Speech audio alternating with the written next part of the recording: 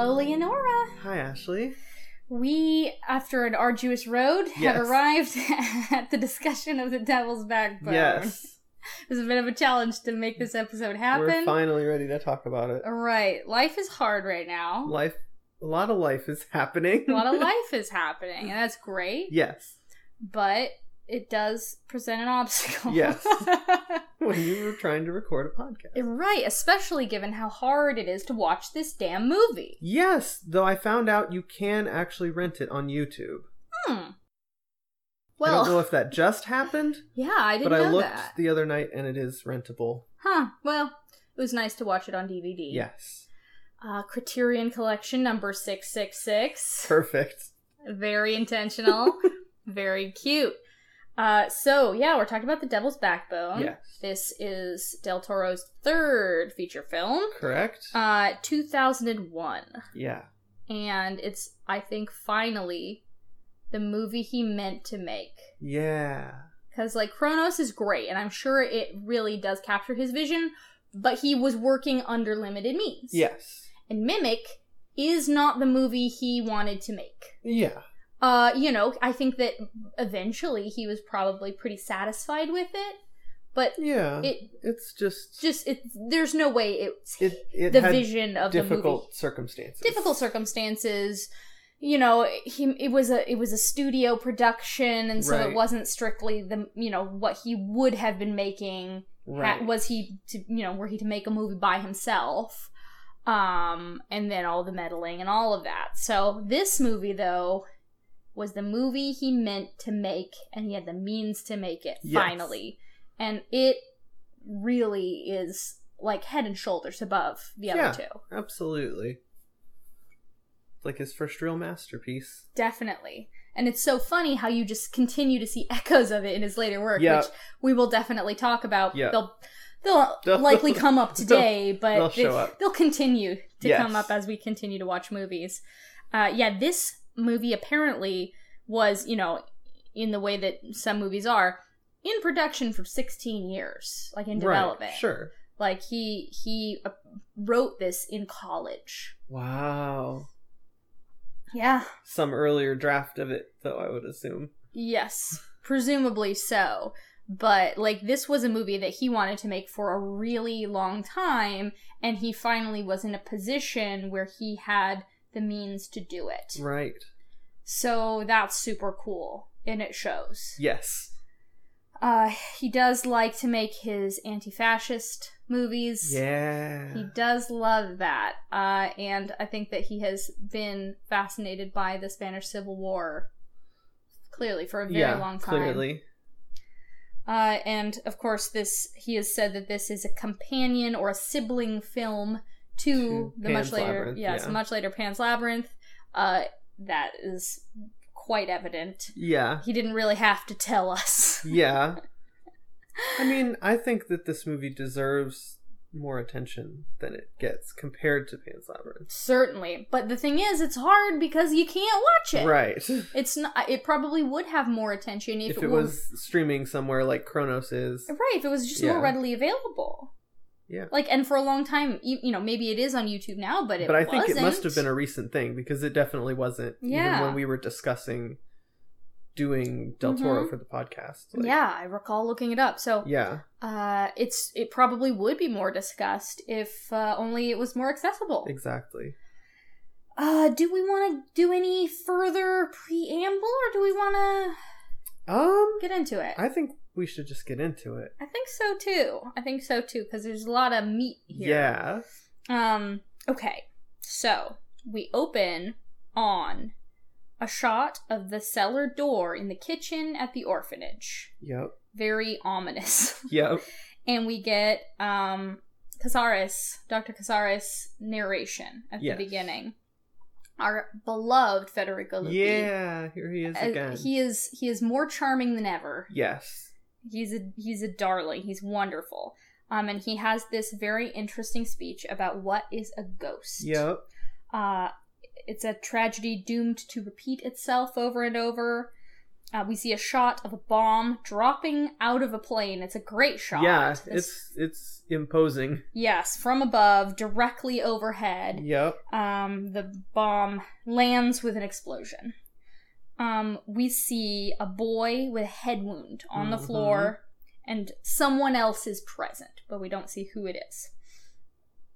Casares says, an instant of pain, perhaps, something dead which still seems to be alive.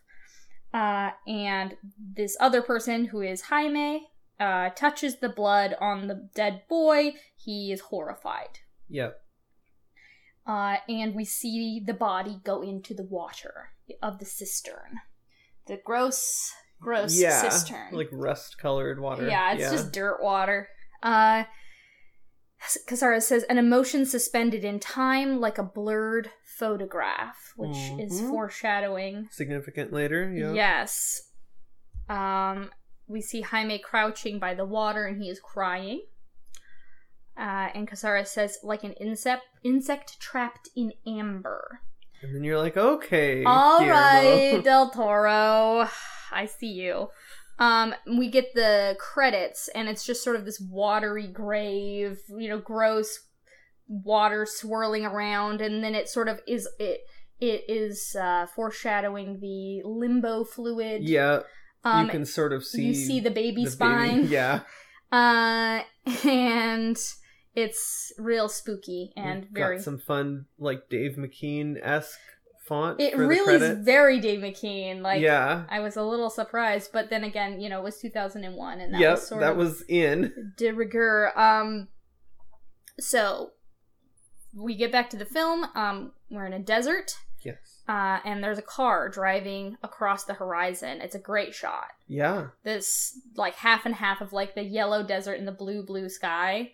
There are a few shots like that, and they're really wonderful. Carlos is in the car. He's a preteen boy. And he's in with his tutor, Ayala. Ayala. And Ayala tells him that they will be there soon. And you can see the orphanage in the distance. Right. It's the only structure. Like, who built this and why? Way out in the middle of the desert, basically. It is. Like, I'm curious about this building. Like, it seems like it probably wasn't built as an orphanage. Yeah. No. But I don't know if it's some kind of... Because the cellar looks almost like a crypt. Yeah. Like, was this some kind of monastery, perhaps? Seems possible, given all of the, like... Everything. Yeah. Yeah. But it's just nowhere. It's in the middle of nowhere. It's nowhere. Like, why would somebody build anything, including a monastery, just, like, a half a day's drive from the nearest small town? Maybe it used to be a prison. I don't know. Maybe. It doesn't look like that, though. No. I'm so curious. Maybe there used to be more buildings that just don't exist anymore. Maybe. It's so desolate. But it is out there, all alone. So, the car arrives, and Ayala hides a gun under his jacket. Yep. Carlos is carrying his belongings. He's real cute. Yeah, he's like... We've seen this type of character in a Del Toro movie before. Yes, we have.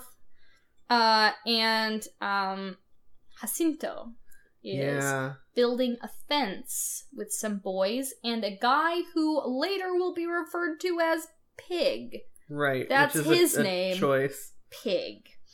Yeah, a choice. Yeah. Oh. So, the new arrivals go into the courtyard, and the first thing they see is an unexploded bombshell. Just, like, sticking straight down into the ground. Nose first. And Alma, the maid? She seems like maid, caretaker. Housekeeper, kinda, yes. She greets them and tells them that the bomb fell a while ago, and that the bomb squad came and defused it, but they couldn't move it because it's just so big and heavy, they just left it there. Sure, and Carlos immediately, like, knocks on it. Yeah. Proving that he is naive. Yes. It's funny, he's naive, but he's quite smart. He's a clever kid. Yeah. But he just, like, I don't know. He has more intrigue than fear about him. Like, and that's how a kid in a horror movie is. That's horror movie protagonist syndrome. Yes. But, because he is, 11, it feels sort of honest in a way that an adult doing these things wouldn't. Absolutely. Because he's, he, knocks on it and it makes kind of an unsettling sound. Yeah, and he's like, oh, cool! Yeah, kind of a rumbling. Yes. So Ayala tells Carlos to wait in the yard. And, Dr. Casares is watching from the window. Yep. Our guy. And Carmen... Yes. The headmistress is there and asks what's going on. He tells her, Ayala's here and he is wounded. She says, oh, they're always wounded. And they have brought another boy. She's not happy about this at all. She's not happy about this. We see that she has a prosthetic leg. Yeah, really ornate. It's a very cool leg. Yeah. Out in the yard. Carlos is playing with slugs. Yep. Slugs are a recurring visual motif in this movie. And Jaime is helping Jacinto with the fence and watching Carlos. Yep. And at this time, Carlos sees a ghost. Yeah, just right out there. Right away, he's just standing in the doorway of the kitchen, just being a ghost. Yeah. And Carlos is just kind of looking at him like, what the fuck? And then what's that? A big chicken noise happens. And he kind of glances away and looks back, and of course, the ghost is gone. Yeah, because he's a ghost, and that's how a ghost happens. Things work. So he kind of goes to investigate. He goes to look in the kitchen, and it seems empty. Yep. But then there is a shadow of somebody going downstairs into the cellar. Mm-hmm. But before he can investigate, Carlos is interrupted by two small boys. Yeah. Galvez and Owl. Yep. Galvez talks a lot and Owl doesn't talk at all. Yes. They're very cute. Galvez has goggles. Goggles, yeah. He's so cute. And he's like, hey, you're new. Do you have any food? Yeah, he's asking about fruit. And he's like, do you have anything to eat at all? Yeah. And Carlos says, no, but I have comic books. Do you want to see them? And they're like, yeah, shit. Let's see the comics. And as they leave, we can see the reflection of the ghost boy in the window watching them. Yeah. It's great. I love that he's just like, here's the ghost. We've gotten it out of the way. There is indeed a ghost. Yes. Don't worry about it. This is the first movie, I think, where we see what becomes Guillermo's monster thesis almost. Right. The monsters aren't monsters. Yeah. He almost has to spoon feed it to the audience here a little bit more than he does later on. Right. And of course it has that fun sort of gothic it's a little bit of a surprise. Oh, it turns out the ghost was trying to help them. Yeah. And that's a whole thing. Yeah. But he's not stringing you along. Is there a ghost? Is there not a ghost? He's just like, here's the ghost. You already know. That's not the mystery here. Nope. This place is haunted from the beginning. No question about it. So, inside, Ayala is getting sort of patched up by Casares, and he's arguing with Carmen about taking Carlos. Yep. She's like, I can't take another kid. The kids here are already starving. I can't take care of him. Yep. And he's like, come on, your husband was so great. You gotta take this kid. He was a true leftist, is what he says. A true leftist. And she's resentful. Yes. Towards her husband for dying. Right. Well, and she feels like, this was his cause and now she's been saddled with it and he's not even here anymore. He died and left this to her. Yep. And it's not necessarily what she wanted for her life. But she says, the nationalists could come any day, that it's, dangerous times, and they have this gold. And she can't even use it. She doesn't want to keep it. She's like, take the gold. Take the gold and I'll take the kid. Yes. And they tell her he can die out there or he can starve in here. Yep. And that's, that gets her, fine. Because she does have a very gentle heart. She's actually... somewhere in there. Right. She's kind of hard, but she's very kind, too. She's complicated. We'll get into it. Yes, she is very complicated. She's complicated. But she's really kind with these boys. That's true. She's not a harsh headmistress. Yeah. She's really... she cares about these boys and she doesn't... she's not that character of the... Yeah. The No, that's strict true. headmistress. She's nice to the boys. Yeah. Maybe a little too Yikes. Yeah, we'll get to that. Yeah, it's weird. This is why I'm not so gung-ho about her. Yeah, I'm not saying that she's great, but she is kind. Right. Yeah. Okay. She's not gonna just let anything happen to this kid. She's like, okay, I care. She cares. Yeah. She cares a lot. Yeah. So out in the courtyard, Jacinto tells the boys to go to class. He yells at them and tells them to go to class because he's Jacinto. Yeah. And Galvez is trying to trade his marbles for Carlos's comics. One of the marbles is made of snot? Yeah, owl's snot. He made it out of snot and dirt. It's very weird. And Jaime comes up and immediately starts picking on Carlos. Yeah. And takes his comic book. Yep. And they have a fight until they notice that Ayala is leaving. He just puts down Carlos's suitcase in the middle of the yard and leaves. Just walks away. Just dips out. And Carlos immediately realizes what's happening. Yeah, that he's being left behind. And he chases after him. He picks up a suitcase. His suitcase breaks and falls open. It's very, very sad. Carlos is just crying, standing there. He's abandoned. And Carmen tells Casares to go and see to Carlos. Yeah. All these C names and J names. Yeah. It's the whole thing. And she's like, you guys will get along. And it's true. Yeah. And Casares is very nice. He's so sweet. He is the sweetest grandfather. Yeah. We love our grandfather, Federico Lupi. Forever. He's even cuter here than in Kronos because he's not a gross vampire. That's why. He's just a nice man. He's just a lonely, nice man. He's one of the more uncomplicatedly likable adult characters. Right? Yeah, no, he is. Yeah. I mean, like, you know, he does a little bit of I don't know, charlatanism, but it's like, they gotta make ends meet. He's the one who seems pretty harmless. Like, yeah, entirely. He just really wants to take care of everyone. Yeah. But he sees that Carlos has been reading the Count of Monte Cristo, and he's like, oh, has Edmond Dantes broken out of prison yet? And like, he starts just talking to him about this book to sort of distract him. It's very sweet. It's a really great tactic for calming kids down. Absolutely. He knows what he's doing here. Yep. And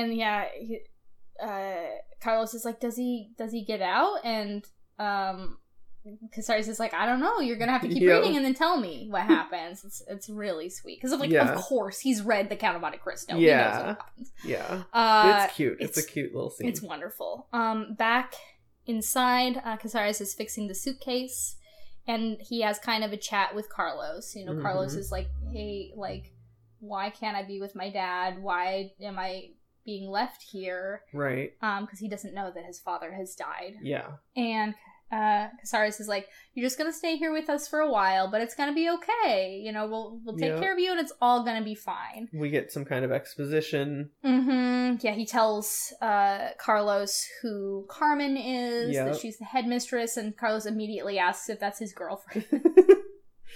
No. Sadly, no. Yeah. But it's just a very sweet scene of Casares, like, calming him down and making him feel welcome and safe. And then next, Carmen is showing him around. She tells him that he's responsible for his own bar of soap and it has to last him for a year, so you better not lose it. Right. And she shows him to the dormitory room. Which is like really... It's cavernous. Yeah, it's like long and narrow, and it looks like the hospital room at the beginning of Mimic. It kind of does. I love the tile floor. Yeah. But it's this room that kind of makes me think that this may have been a monastery.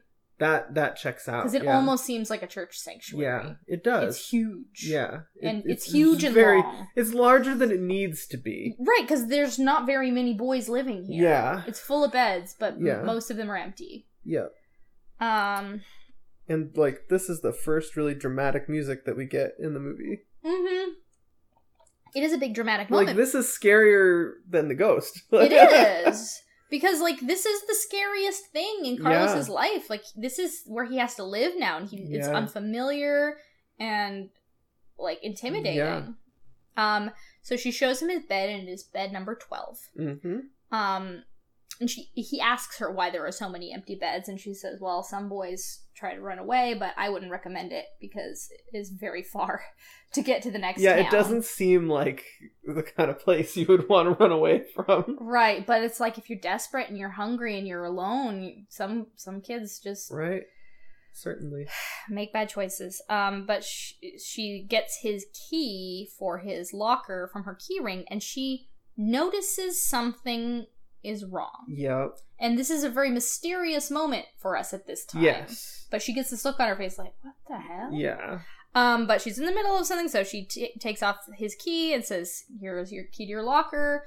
Don't you understand? This isn't a prison. There are no bars. Like, she's really trying to make me feel like, listen, I know you don't want to be here, but this isn't a punishment. Right. We're just all doing the best that we can. Right. And the boys all run in. Yep. At this moment. And Jaime is across the way. Yeah. And his little toady, I think his name is Marcos. Right. Is like sitting next to him and like trying to look all imposing. Right. And he's like, hey, the new kid's in Santi's bed. And Jaime's like, Yeah, he doesn't want to talk about it. He doesn't like this. And we cut to Jacinto later that night. He is like in, I don't know what room they're in, but he's eating dinner with those two kind of shady gentlemen. Yeah. Pig and the other guy. The other guy who I don't know if ever gets a name. Yeah, he's certainly not named in the text. But he's talking about how he wants to leave. And Conchita says that they're going to get married and get a farm in Granada. Yes. And this is our introduction to her. I think this is the first time we see her. Yes, it is.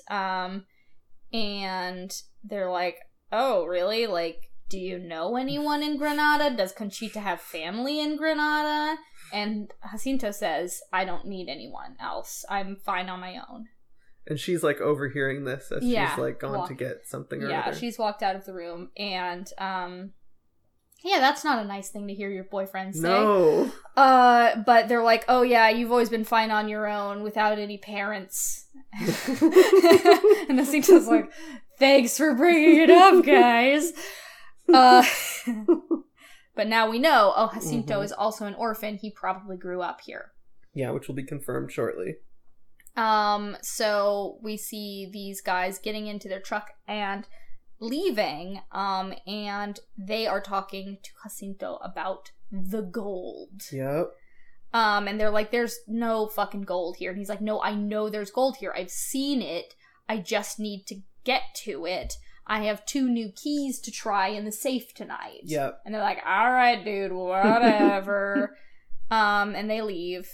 And Conchita tells Jacinto that she does not like those guys, that they creep her out. Yeah. Good read. Pretty reasonable. Yeah. Good read on these bad men. And Jacinto talks about how much he hates the orphanage. Yep. And he, when he was a kid, he dreamed of becoming rich so that he could destroy it, which is kind of a callback to Count of Monte Cristo. Ooh. Because Edmond Dantes, when he was rich, he thought, I'm gonna go back to the Chateau d'If and tear it down. There you go. Of course, he became a healthy person and decided that he didn't need to do that anymore. That he could live with his past rather than having to destroy it. Jacinto is not Edmond Dantes. No. But that's a kind of a cool little connection there. Yeah. Very subtle. Never like a direct line drawn between those two things. But at that point when he said that, I was just like, oh shit, he's a capitalist. Mm-hmm. He's at odds with the other people in this building. Yeah, these leftists, these communists, these Reds. Yeah. So, she's like, "Well, just let it go," Edmond Dantes style, and he expresses that he is ashamed about being an orphan. He doesn't want anyone to know that he came from here. He has to destroy it to get rid of any evidence that ever happened. Yeah. And she said it's cold out. He says, let's go to my room. and the wind blows across the bomb. Yeah. And we get a very cool crane shot moving across the yard to Carmen watching them. Yep. There's not a lot of plot in this movie. It's just a lot of complicated relationships. It's just elaborately laid out so that the information is given to you in a deliberate pace. Very deliberate. It's just portioned out so meagerly. Because, like, we won't see him actually steal the keys until later. Right, we don't know where he's got... Yeah, and, like, by this time we kind of have forgotten... At this point, you could figure it out. You could. The pieces are there, but, because, like, you might not have noticed that Carmen saw something weird about the keys. You probably forgot about that, even if you did notice. Yeah, exactly. Like, but all the bits are here. And then Carmen watching them. It's like, why is she watching them? Yeah, when you first watch it, you're like, wait, why is she standing there? It's because she knows that he's taking her keys. And also, they're fucking. Yeah. Yeah. So there's lots of complicated feelings in this woman right now. Yeah. Okay. In the dormitory room, Carlos is crying in bed. Poor boy. And he sees, is this when he sees Santi's name carved into the bed? He's like, Santi? Who's Santi? Yep. And then a spooky sound happens. Yeah. And it makes him sit up.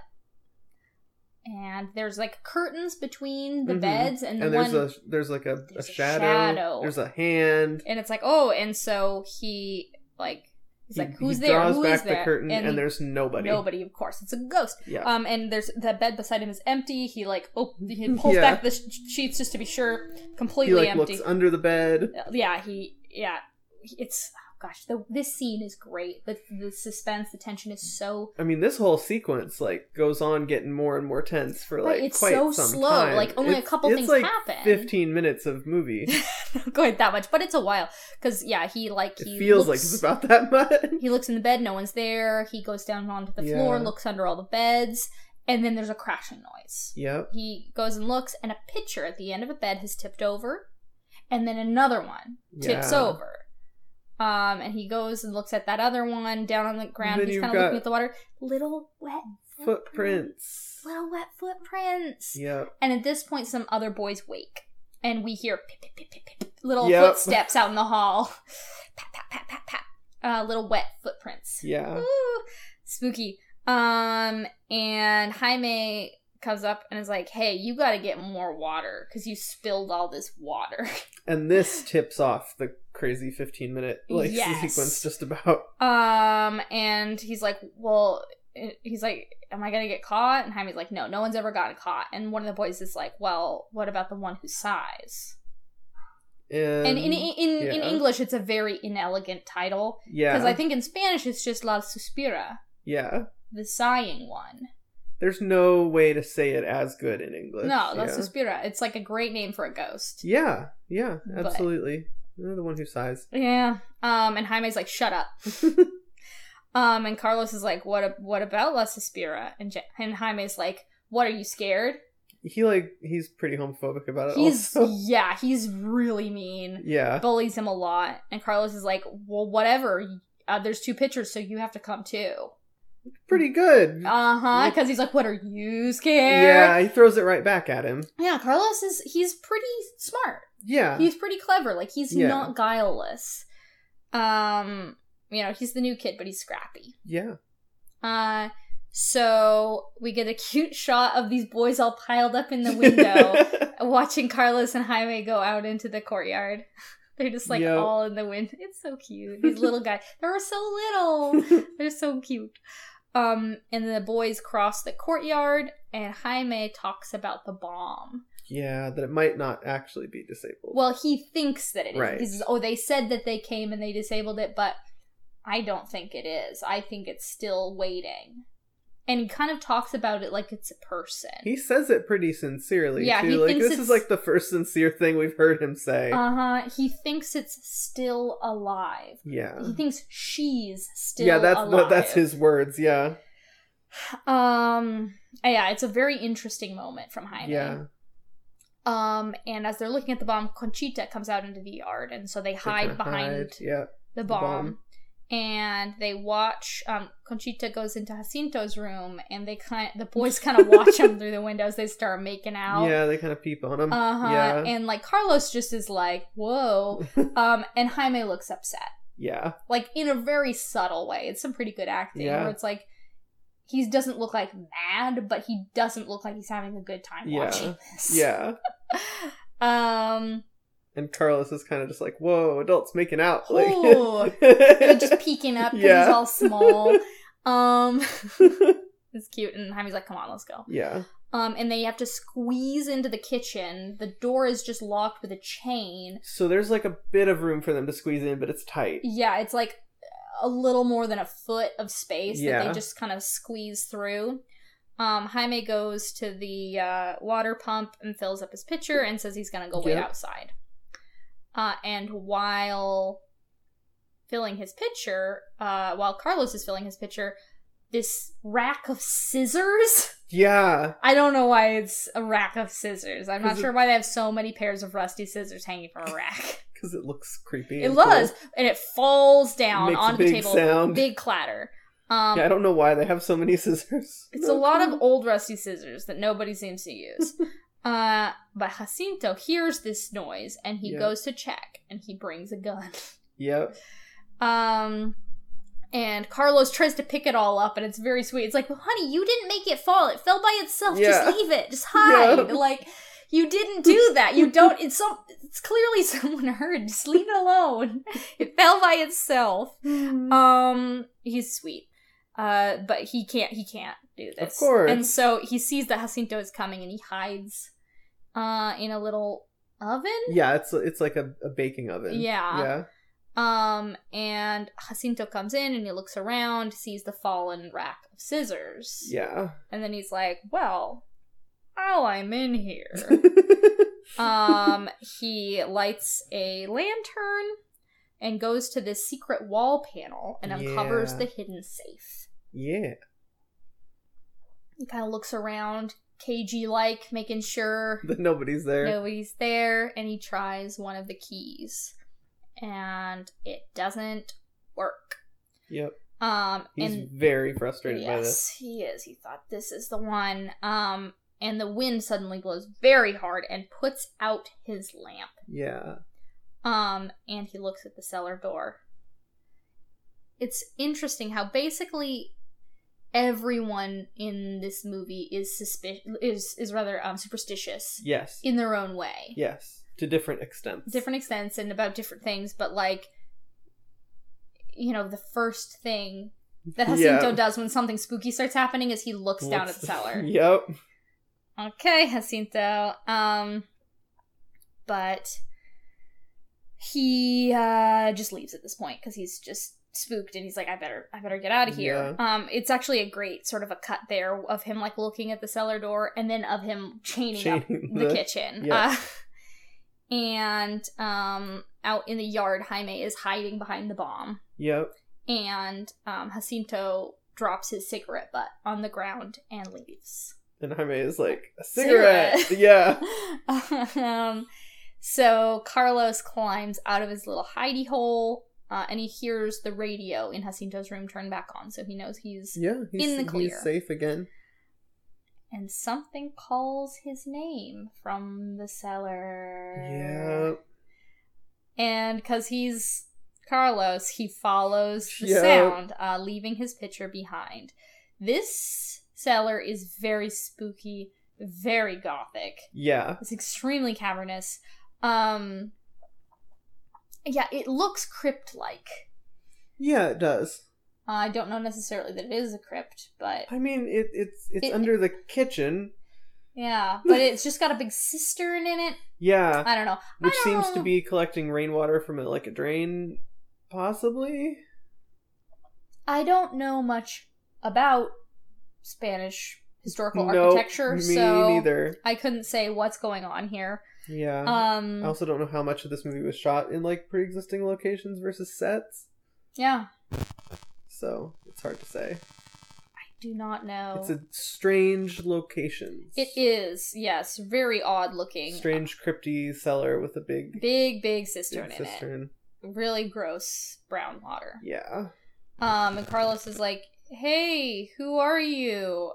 There's like little footsteps, and you just barely see someone kind of hide behind a pillar. Kind of some skitterings and all those things, and Carlos is like, hey, who are you? Do you live down here? Like, he's ready to be like, oh, there's someone who's like hiding and sneaking around. Sure.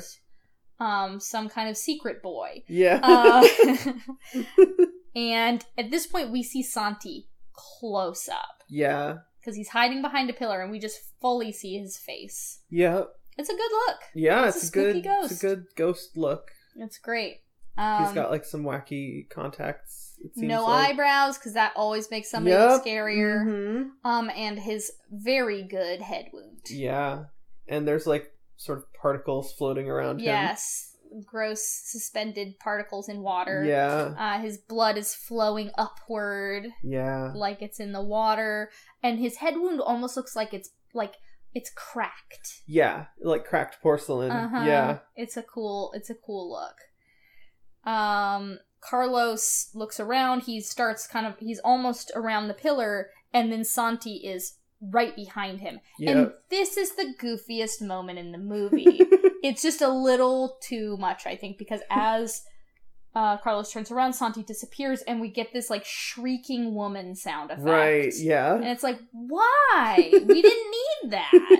Like, this isn't a jump scare. Yeah. What is this sound? Like, who is this woman? It's an odd sound. It feels out of place. It's just there to spook you, I guess. Right, but it's like, we already saw him. Yeah. We just saw him very clearly. I'm not sure what you're trying to do.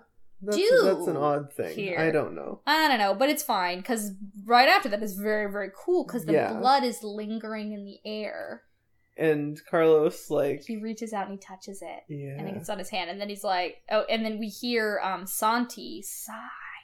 Yep. And he says, many of you will die. And Carlos is like, no! He doesn't like that at all. He doesn't like it! This is too scary! And he runs, and he tries to get out of the kitchen, but Jacinto has locked the door a little tighter, it seems. So it's harder to squeeze out. He's struggling to squeeze through, and he's like, Jaime! Help, Jaime! And Jaime's just smoking the cigarette butt, and he's like, peace, and just leaves. He's like, you bastard, Jaime! Because he is. Yeah. So clever Carlos takes off his shirt so he can more easily squeeze through. Yep.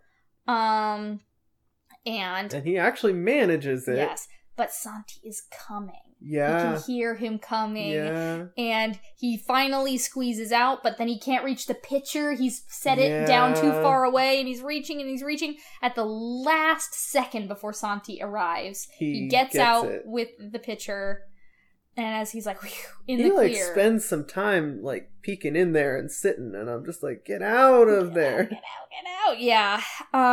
But he's finally out. He's crossing the yard, and the boys are up in the window with their slingshots. And it looks like Galvez is gonna shoot him, but he doesn't. Yep. But Marcos does. Yep. And he breaks the pitcher, and immediately Jacinto catches him. Yep. And he yells at him. Yep. And cut to gramophone. Yeah. Like the longest, sustained amount of time on a sequence. Yes.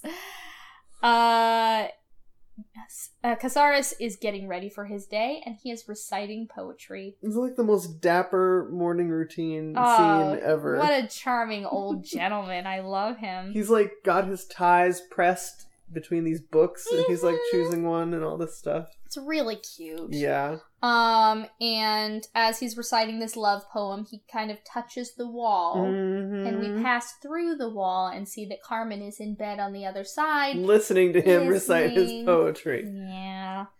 And at this point, she gets up and she puts on her leg. Yep. At breakfast, Conchita is distributing something. I tried to figure out what this is. It's a grain of strength. A grain of strength. Yeah, she says this, as she's sort of ritualistically feeding some small thing to each boy in turn.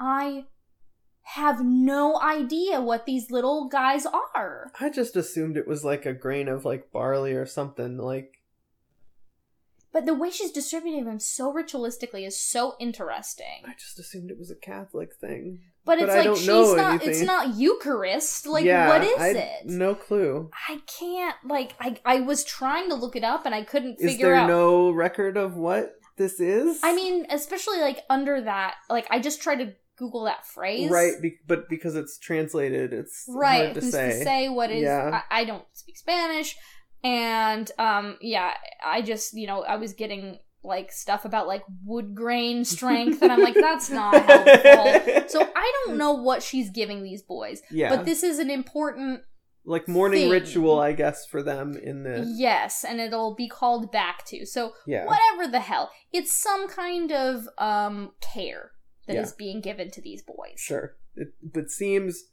ritualistic and possibly superstitious. Like, it's not... maybe doesn't actually have merit. We don't know. Yeah, I'm so curious what this is, and I don't know if maybe a Hispanic audience has a better idea of what it is. No clue.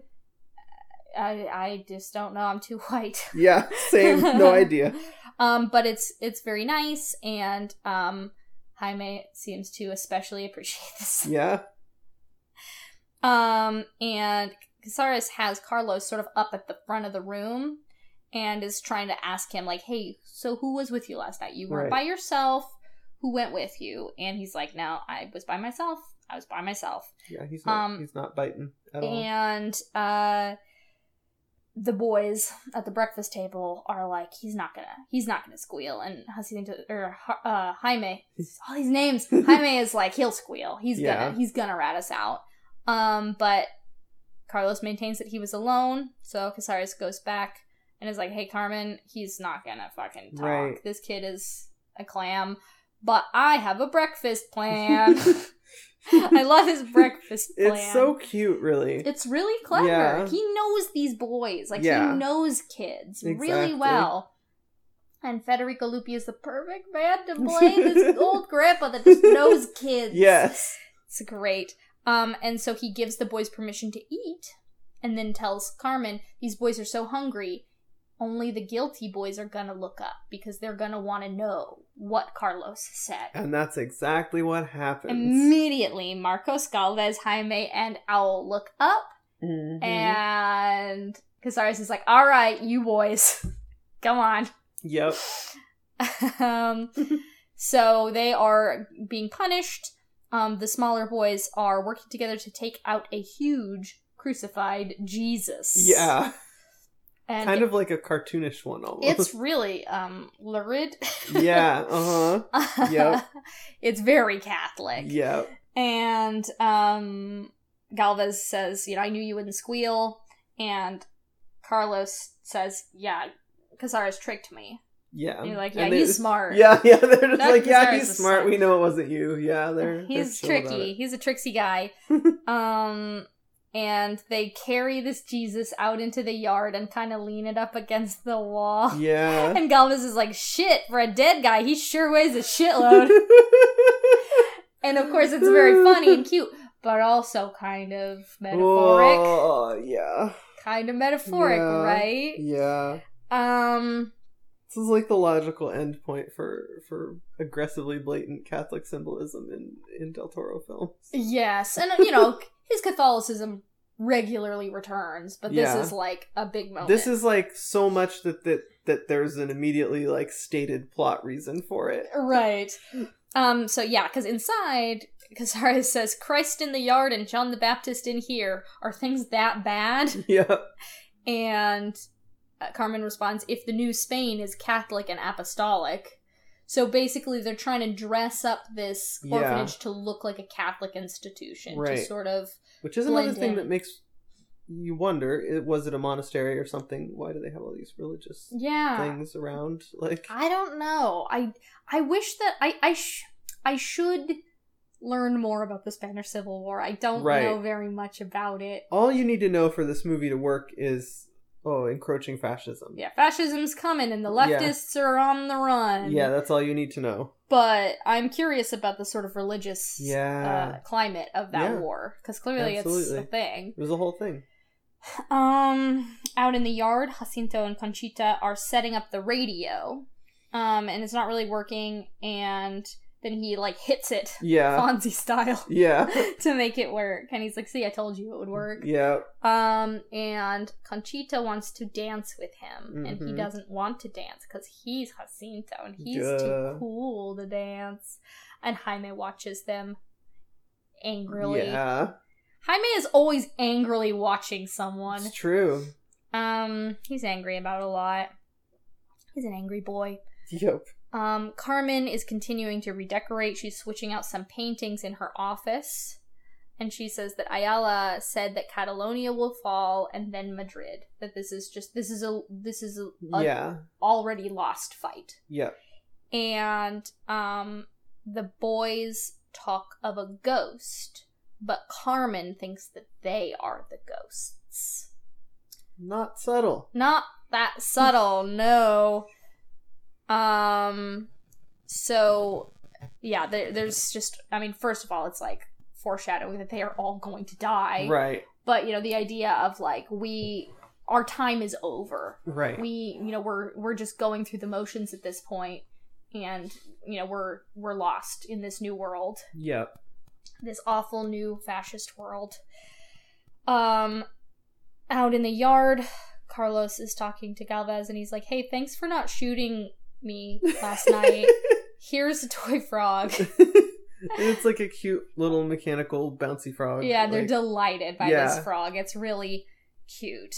And Marcos and Jaime walk by doing their own punishment chores. Yeah. And Marcos wonders why they're laughing.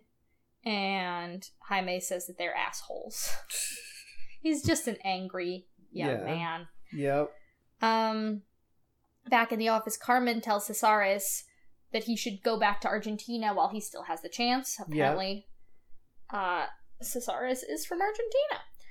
And he says, no, I think that Europe could still intervene. That, you know, we could still be rescued. And Carmen's like, yeah, fat chance. And she says, you know, you're just like my husband. And he says, no, I'm not like that. He says that he found his place 20 years ago and he stayed. Yeah. And he kind of holds her pinky. Yeah, it's really cute. It's so cute. And she doesn't really respond, but she doesn't pull away. Yeah.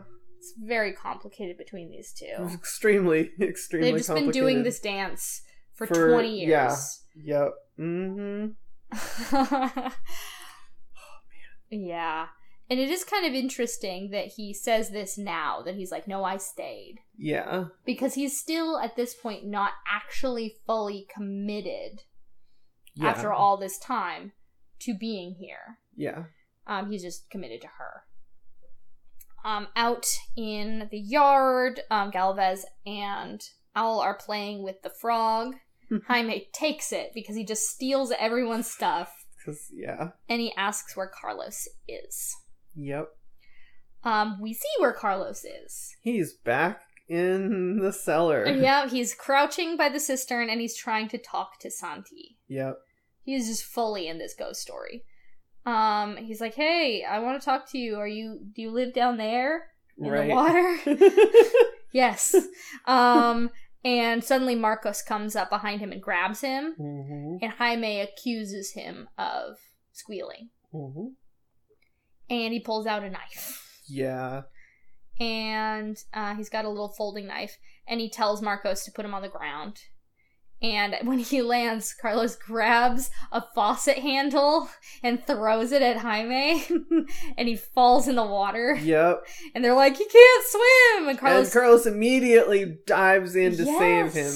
These boys. Yeah. They're like these childhood enmities are so interesting. Well, because it's all kind of fluid, right? It's so fluid, and it's kind of a game. Yeah. Well, but it's kind of vicious also. It's a very mean game. Yeah. Well, and I mean, I think, like, Carlos is acting in self-defense, right, when he throws the thing. Right. And then he's like, even after all the shit that he's been put through by this kid, he's just like, well, I don't want him to drown. I guess I better save him. Right, well, and it kind of reminds me of, like, siblings fighting and then someone actually gets hurt and you're like, don't tell Mom, don't tell Mom. No, you're fine, you're fine. It's a lot like that. Yeah. Immediately not mad anymore. Just like, no, you're you're okay. Exactly. Here. Exactly. Yeah, it gets a little too real. Yeah. So Carlos jumps in and saves him, and underwater, Santi is watching. Yep.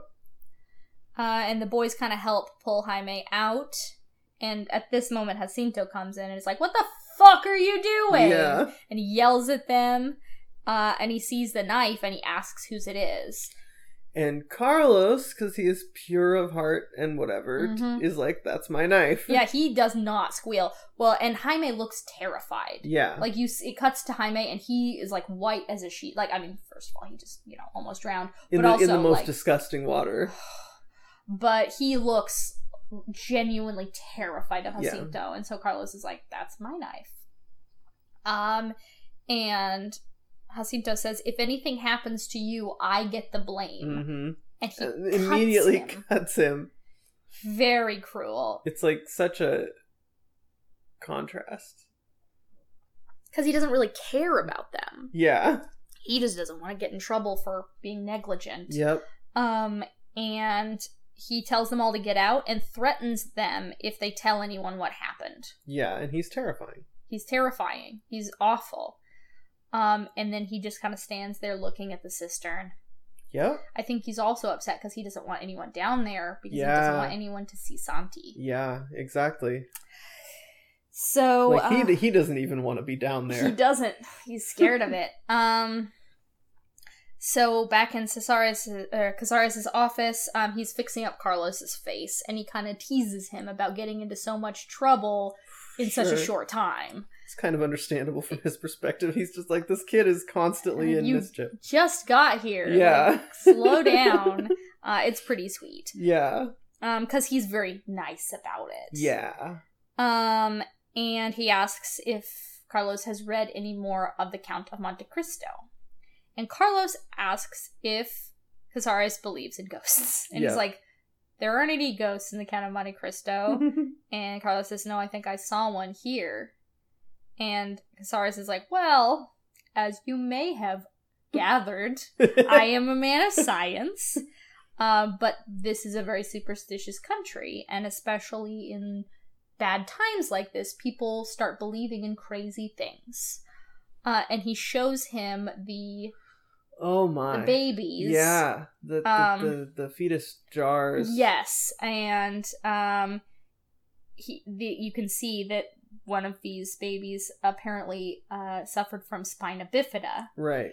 And he says, the locals call this the devil's backbone. That these are children. Yeah, roll credits.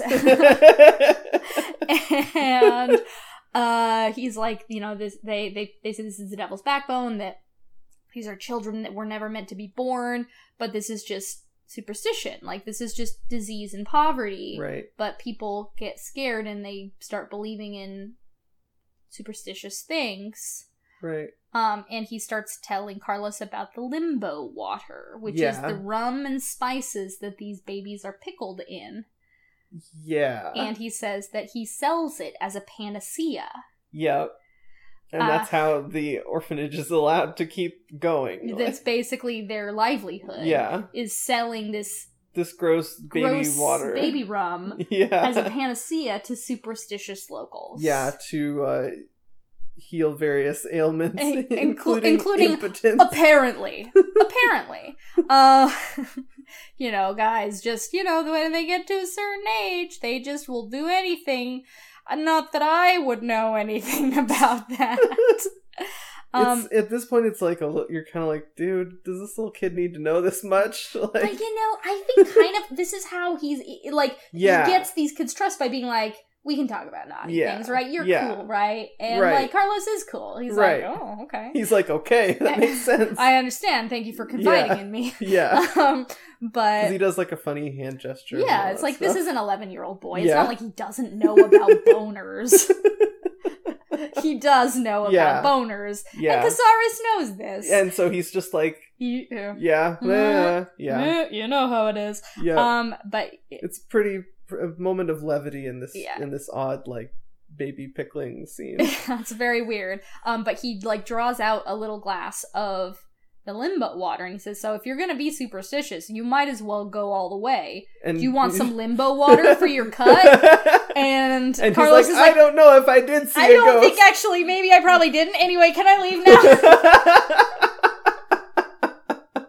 And he's like, yeah, go ahead. It's great. And then Casares looks down at the limbo water and he drinks it. Yep, and we're like, sure. Well, and it's like, oh, dude's impotent. Yeah. Yeah, that is the implication, yeah. Oh, he's impotent. Oh, yeah. I'm sorry, Casares.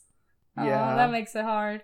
But also, yeah, he's drinking the limbo water. He's drinking the limbo water. He knows that it's a panacea. It's not his first time trying it either, because he doesn't really have a reaction. No, he's just like, well, I already poured it. Yeah, exactly. Yeah. Like, he has a ladle there. Yep. He just has a ladle. Just a ladle, yeah. He drinks this. You wonder, though, like, we see, like, 4 jars of this stuff. Uh-huh. Of the 4 fetus jars. Uh-huh. But then later we see, like, bottles and bottles and bottles. Like, is there just, like, a dead baby room, like, where they just have a ton of this stuff? I don't know. I think he must, like, replenish it. Or something. Yeah. Yeah, it's not clear the mechanics of this operation. Because he says that it's, like, extremely old rum now because it's been right, but it's like, well, then you would run out. Exactly. Yeah, it's not clear. Yeah. I don't know. Just a funny thing. It doesn't matter. It certainly doesn't. It's just funny, especially if he's drinking it also. Right. The limbo water is a hard-working visual metaphor, and we don't strictly need to understand the literal mechanics of how this works. Not at all. And that's a Guillermo del Toro movie. It's the Guillermo del Toro special. It's just a little funny to think about. I was wondering the same thing, and I was like, I'll dismiss that. You just go with it. Yeah, you just go with it. Have to. Yes. So, in bed, Carlos is sleeping, and we get that same spooky curtain shot. Yeah. But it's just the boys. Yep. And they, like, grab him and hold him down and cover his mouth, and he's like, oh shit, I'm gonna die. Yeah. And Jaime's like, no, I'm not gonna punch you. Shut up, I'm not gonna punch you. Get your comics. We want to read your comics. And they have a little hallway party. Yeah. These boys are like, we're not sleeping tonight. Yeah. It's comic book night. And they're just hanging out, chatting, and Jaime is smoking. And he asks to trade his drawing of a naked lady for Carlos's cigar ring. Right. There's some amusing commentary about the naked lady drawing. Yes. And the inaccuracy thereof. Yeah, they're like, that's not right. And he's like, shut up, what do you know? And then he offers a smushed fig cake. Yeah, he's like, it's smushed, but it's still pretty good. It doesn't look appetizing. No.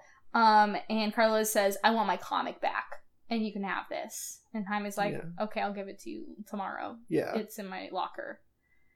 So Carlos gives Jaime the cigar ring. Yes.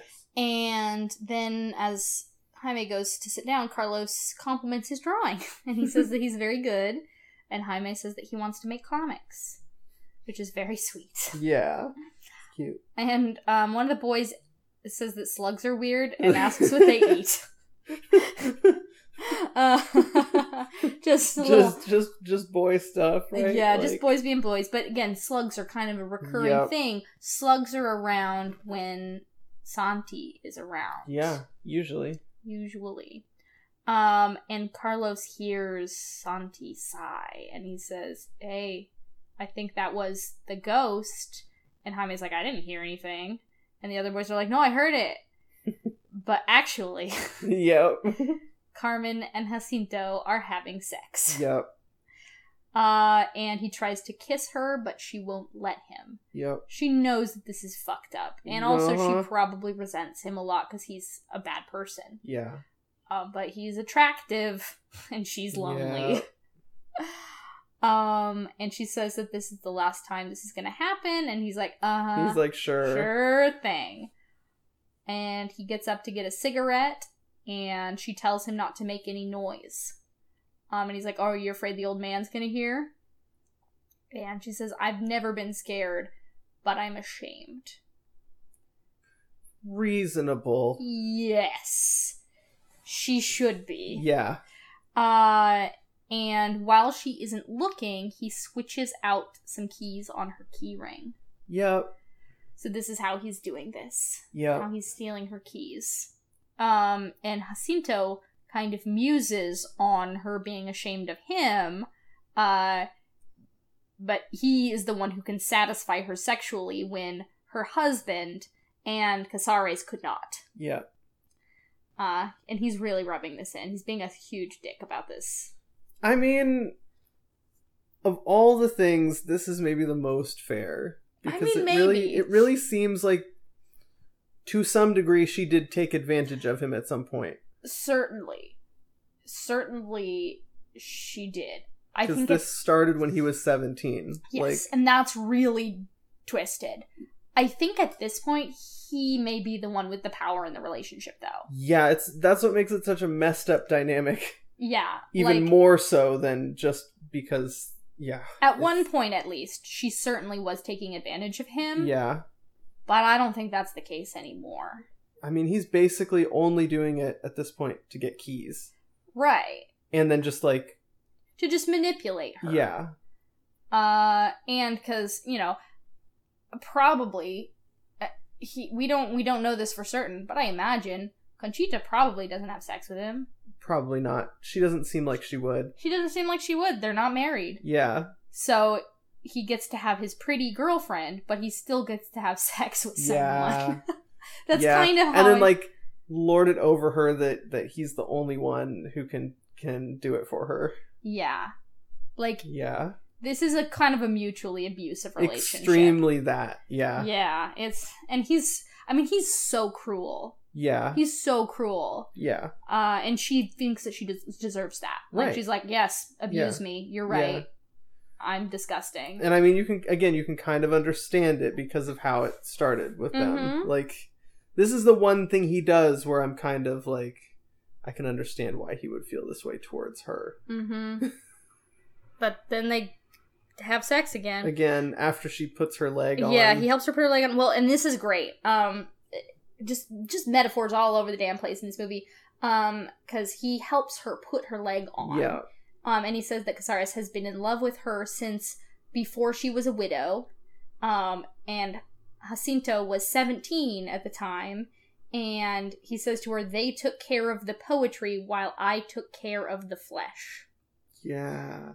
Yikes. It's just on every level, it's a big yikes. Yeah, it's really twisted. And she says that she doesn't like to think about the leg. That some days she can't bear to think about it, but it keeps her on her feet. Yeah. And it kind of feels like it's like she's calling their sexual relationship a crutch. Exactly. Yeah. It's great. She's like, this is horrible but necessary. I hate this. Yeah. But I can't live without it. Yeah. Yeah. And they have sex again. Yep. And then we see Casares alone in his room. And he can definitely hear them, and he definitely knows what's going on. He definitely knows, and he looks very sad. Yeah. In the hallway. Yes. The boys talk about seeing the planes flying overhead. They see lights in the sky, and they say, oh yeah, that's the war. Yeah. They just call the planes in the sky the war. Most of them are pretty anti-war, except the one kid who's like, the planes make cool sounds. Yeah, I like watching the planes. And they're like, okay, weirdo. Yeah. And Galvez says that his mother says it's so hot and dry there that the dead get stuck halfway to heaven. And they're like, oh yeah, like La Suspira. And Jaime's like, not about it. Shut up. Stop talking about it. And leaves. And Galvez is like, okay, so there's a fucking ghost. Yeah. Jaime doesn't like to talk about it, but there's a ghost. Yeah. Because Santi disappeared the day that the bomb landed. And these boys seem to think that Jaime had something to do with it because no one will mess with him. Yeah. And Santi, definitely used to be his friend. Santi used to be his friend. And now, the grown-ups think that Santi ran away when the bomb fell, that he got scared and ran. Right. And that he either, like, was found by some benevolent people and is alive. Or maybe some cutthroats got him and they're selling his blood to cure rich people's tuberculosis. Yeah, they're like, yeah, that's the thing that happens. They sell children's blood to old people. And it's like, what the fuck? It's so matter of fact. And it's like, it happens, you know? How they do that. So this happens sometimes. And that's a whole mood, huh? Yeah. That's a whole thing. Yeah. It's a whole thing. Is it just, like, childhood sensationalism? Was this an actual risk? I don't know. But, like, it kind of makes sense in the world that they live in. That, like, they're just available to be used and disposed of. Yeah. It does make sense, unfortunately. Yeah, whether or not that's why they're there. Right? This is like their only safe, like, spot. Yeah. Yeah, whether this phenomenon is literally true, it feels true to them. Right. Yeah. Represents how they see the world. Yes. But Galvez says, well, since the bomb showed up the night that Santi disappeared, maybe it knows where he is. You should ask the bomb. Okay. And they're all like, yeah. Do that. And down the hallway, Jaime is listening to what they're saying. He looks not happy. He looks very sad. We see a brief shot of Santi looking out of the kitchen window at the bomb. Yeah. It's just sort of free of context. Like, it's just like, and also... Yeah, it's just a little, what do you call it? A little interstitial. Yeah. It's a great shot, though. Yes. So, the next day, Jacinto takes Jaime out to the garage to get gas for the car. And there are many gas cans in there, and they take a few of them. And they're loading up the car to go into town. Yep. And they're bringing bottles of limbo water. Yep. Casares, like, hands them over to Jacinto and is like, don't break any of these. He's very short with him.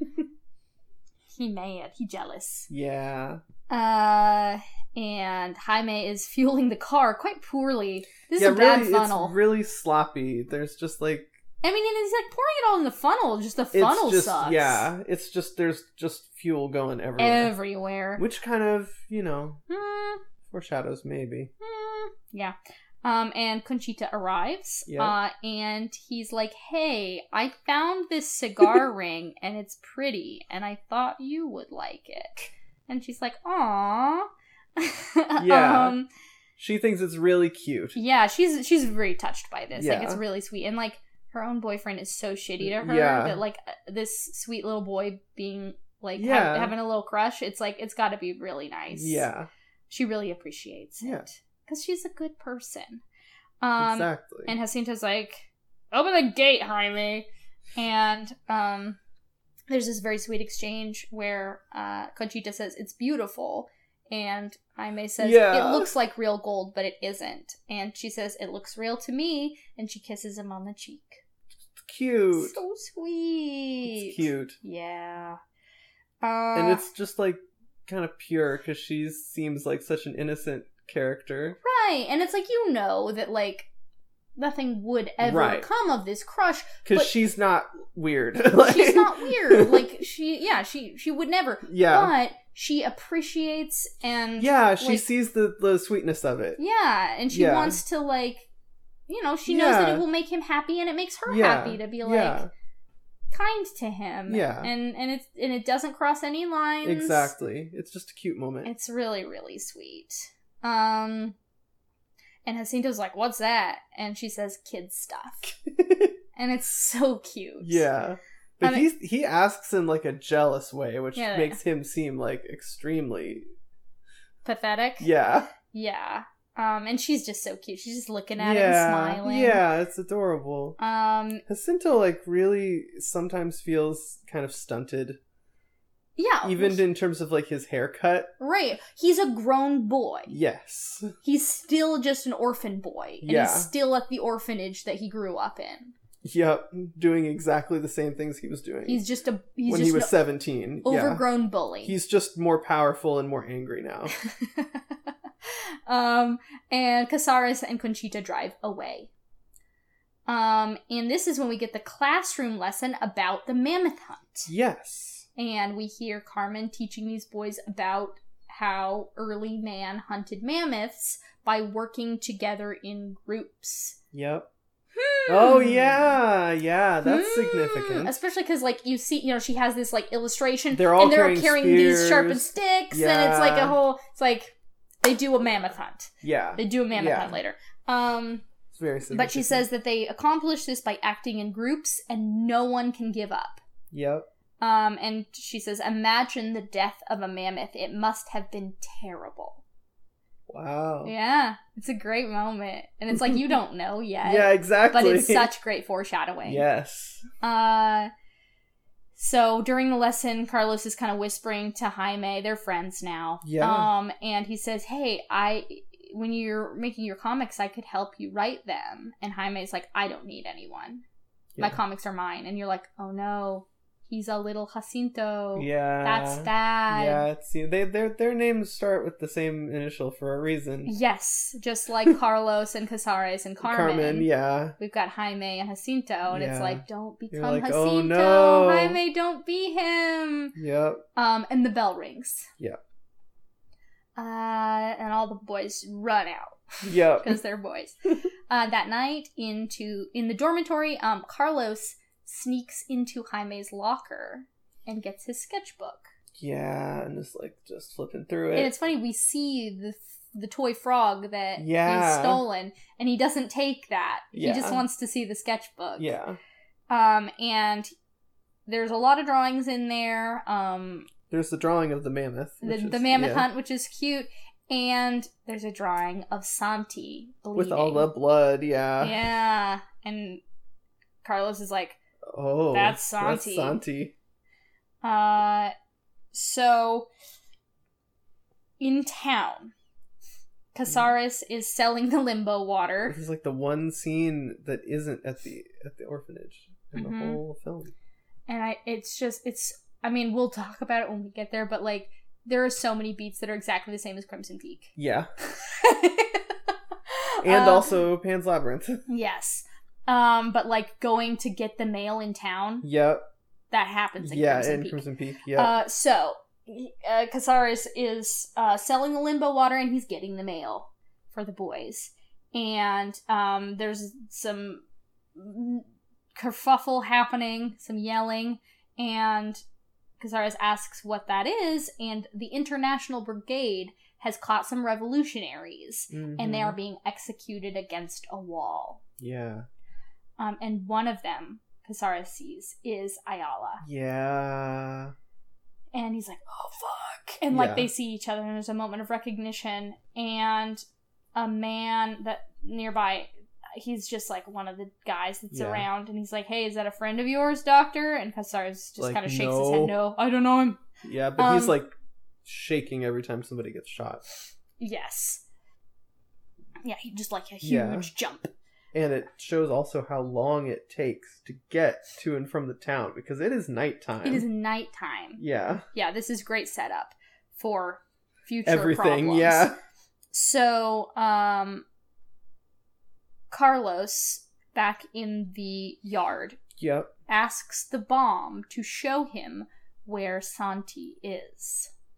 And can you believe it? There's a big clanging noise, and the wind blows, and a ribbon detaches and blows into what I think is a shed. Yeah, it's like a doorway of some kind. Yeah, it's not the kitchen. It's some kind of shed storage room thing. I think it's the same place where where we see that the gas and stuff is kept. Yeah, maybe it's attached to the garage or something.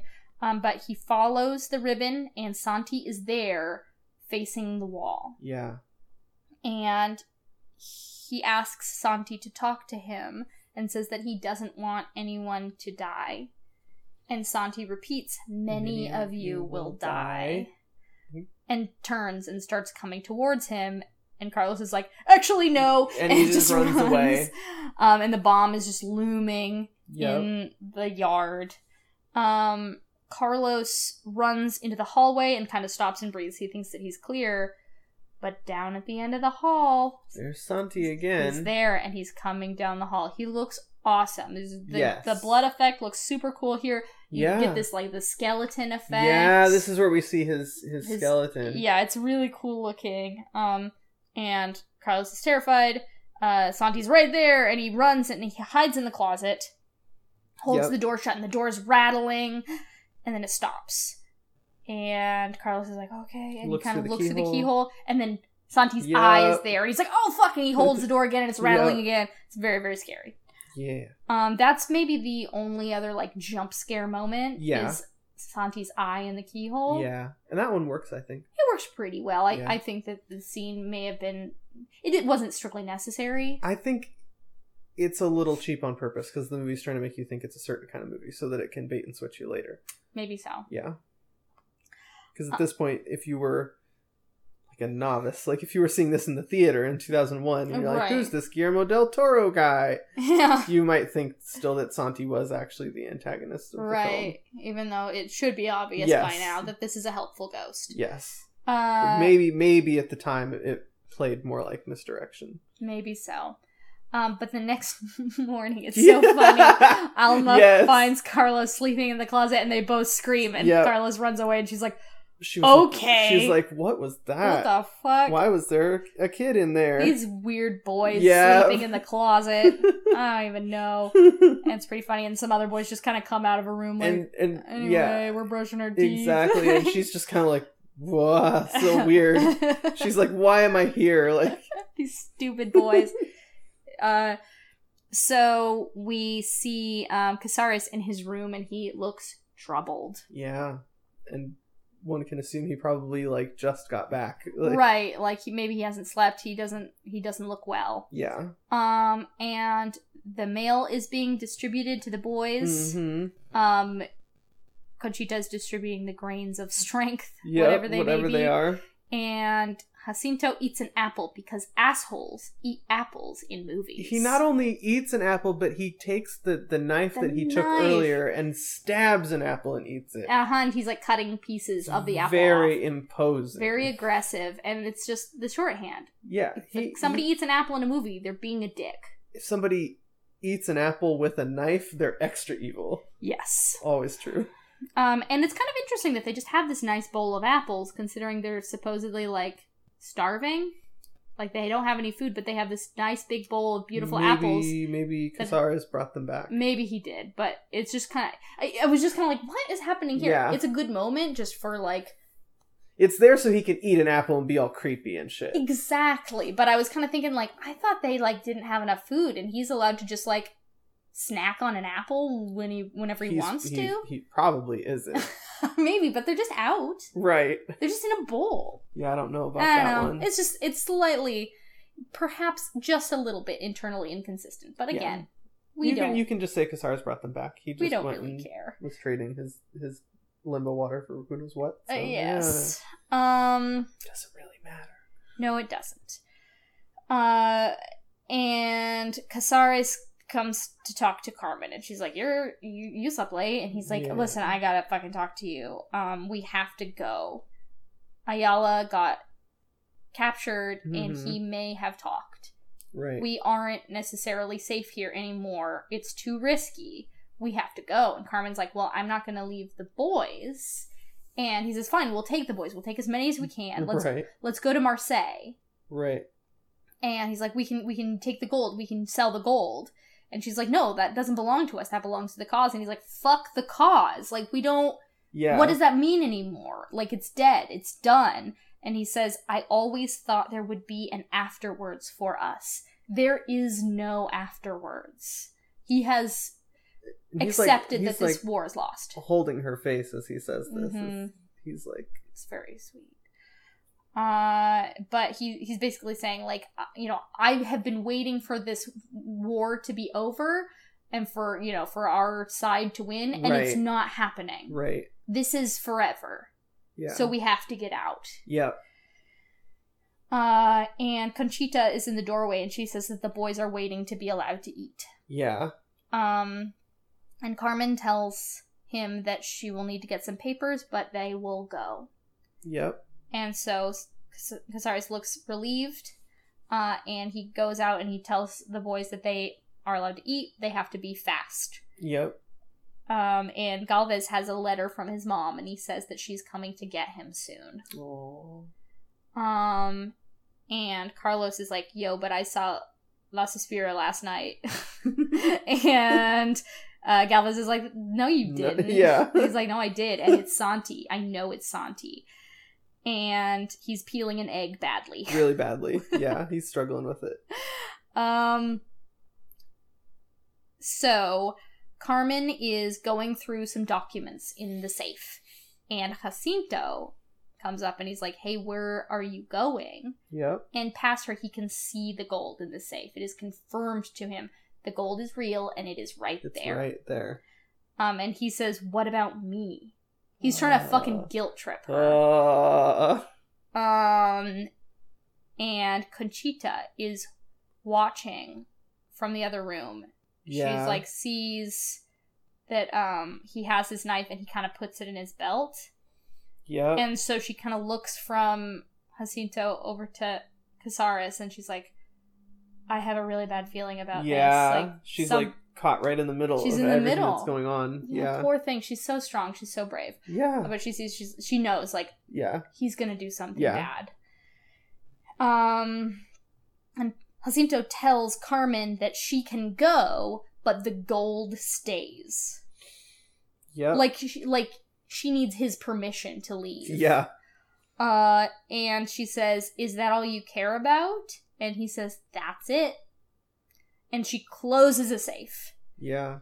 And she tells him that she hid him so that he wouldn't die in the war with no one to mourn him. And he demands the key to the safe. And she doesn't give it to him, and she says that, you know, of all the orphans, he was always the saddest. He was all alone. Yeah, she gets real brutal here. Like, and she says that he was a prince without a kingdom. And this makes him really mad. He is so mad. And Casares comes in with a gun. And Jacinto starts mocking him, too. Yeah. He's just used to being, like, the big man. He thinks that everyone around him is beneath him. Yeah, Jacinto makes, like impotence jokes. Yeah, he's like, oh, is that weapon work? It's like, you bitch. Like, that's awful. Some part of me wonders, like, how did he find out about this whole, like, dynamic? Like, did she tell him? She probably did. Yeah, and now he's just being awful. Awful about it. But... And what his tactic is to bully and intimidate people and belittle them so that they feel powerless. Because right now, he's has a gun pointed at him. And he's like, oh yeah, well, I'm sleeping with Carmen. Yeah. Like, you're in love with her, but I'm the one who's had to screw her all this time. And the way he, words it is so cruel to everyone. Yeah. And she breaks his nose with her cane. And it's so cathartic.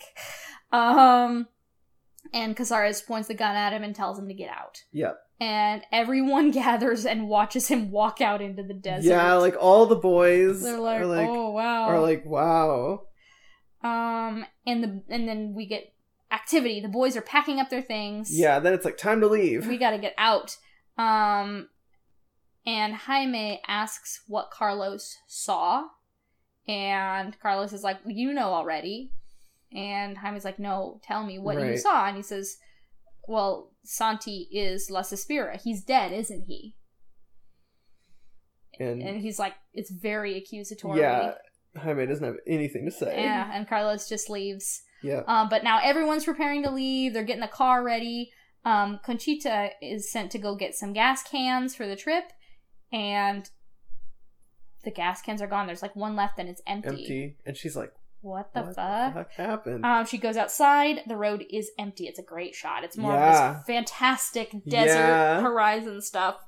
And she goes to the truck and gets the gun.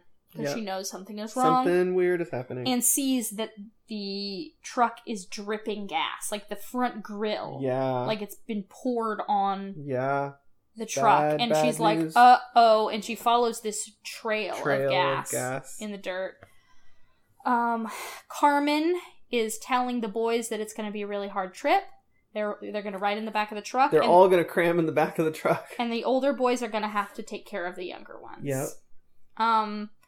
And Conchita finds Jacinto getting ready to blow up the safe. He has all the gas cans piled up and he's pouring gas everywhere. And this, to me, it's a rough moment, but it's also kind of funny to me that they were just like, we will just cast him off because there's nothing around.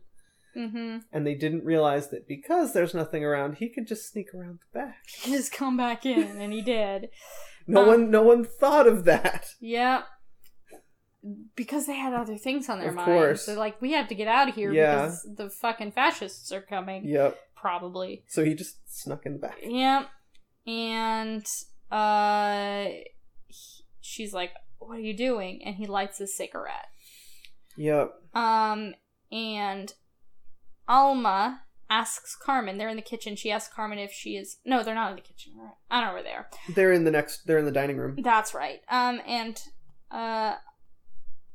She asks if Carmen is okay, and Carmen, in a very pregnant line, says that her old leg is just feeling heavy. Yeah. Heavier than normal. Yeah. How obvious does that feel to you? Well... Because as soon as she said it, I was like, oh, yeah. That's where the gold is. Yeah. Yeah. I mean... I can see where you could miss it because she's kind of always talking about how... She hates her leg. Yeah. And, it's like, oh, she's just weary. Like, oh, this stupid leg of mine, it just feels especially heavy today. Yeah. It's like, no, it's full of gold. Full of gold. Back in the kitchen, Jacinto is mocking Conchita. He's like, what are you gonna do? And she stands up to him. Yeah. And he's like, fine, shoot me then. And she's like, please don't make me do this. And he's like, come on. And starts like smacking the gun. He starts smacking the gun. And it goes off. Of course, because what do you think is gonna happen? Yeah, he's dumb. Everyone hears this. It has hit his shoulder. Yeah. And so he tosses his cigarette onto the gas. He kind of blows on it to like... Because it's like almost gone out, and he's quite frantic about it. So he blows on a cigarette and tosses it onto the gas. Carmen has been thrown to the ground. Yeah. Because she's not comfortable shooting probably a gun. The first time she's shot a gun in her life. Yeah. So she's like on the ground. She grabs the gun, gets up and runs and tells everyone they have to get out, that it's gonna blow. Yep. And they all start running out. Boys are getting picked up. They're all running. And Alma is so dumb. In like the worst decision anyone makes in this whole film, perhaps. She grabs like a tablecloth and is trying to... And she starts to put this gasoline fire out. This huge gasoline fire. It's like, this isn't a kitchen fire, Alma. You can't. Just get out of there. And Carmen follows her and is like, don't go. Yeah, you she's can't. Like, what are you doing? And Casares kind of looks around and goes, Carmen, where are you, Carmen? Runs back to check on Carmen. Inside, Carmen sees that there are some boys like watching them, and she's like, you have to get out. Go now. And the gas goes up, and there is a huge fireball. Alma is just like engulfed in it immediately. She's dead. There's nothing left of her. Yeah, we don't see anything left of her. Everyone inside is engulfed, and Casares outside is blown back. Yep. And the car explodes. Yep. And everything is quiet, and in the field, Jacinto is watching. Yep. There's like a shot where the car fender like comes flying at the camera. Yeah, it's very 2001. Yeah. It's, we fade to black. Yep. And cut to Casares on the ground waking up. And he is deafened. In bad shape. Yeah, he looks awful. I love the sound editing here, so you can just tell immediately, like, oh, he's lost his hearing. Well, and in case you didn't get it, there's a lot of blood pours out of his ear. It's really awful. Yeah. Just total wreckage. Yep. It's really tragic. Yeah, this part is rough. We've got lots of dead boys. Yeah. And Conchita is helping some boys and kind of points Casares to the kitchen. He can't hear what she's saying, but she directs him over there. Dead boys in the kitchen. And he finds Carmen, and she is somehow still alive, but just barely. Yes. And this is a little detail, but her leg has been blown off and is almost on the other end of the room. Right. Just flew right off. And he's trying to care for her. He's like, "Oh, you're okay. You're okay." Yep. She's got a big chunk of glass in her chest. And he, like, pulls it out. We had to have our one, like, ooh moment. Like, yeah. It's really the only one in this movie that's, like, really... There's, like, a couple of other shots, like... When we actually see Santi die, that's pretty bad. It's pretty... But it's so... it's just an impact. And It's pretty abrupt. And there's like a trademark, like, gross little stitching up a wound insert shot with Ayala at the beginning. There was the stitching up a wound. Ayala's wound. There is that. But, like, compared to some of his other movies, this one's pretty light on the gore. Yeah. I mean, even when we see all the boys, like, with all the blood there, that's pretty gross. Right, they're just kind of blown up. Yeah, it's more, like, upsetting than it really is. But this is like the gory. This is like the one gross out gory shot. And compared to some others, it's pretty mild. Yeah. Oh, for sure. It's just like a shard of glass being kind of pulled out, and it's not very close up. So, we've seen worse. Oh, yes. And we will see worse. Yes. Soon. But he's trying to care for her, and Carlos comes upon them. He's just kind of wandering around in the burned out building, and Cazares tells him to run and get his medical bag. Yeah.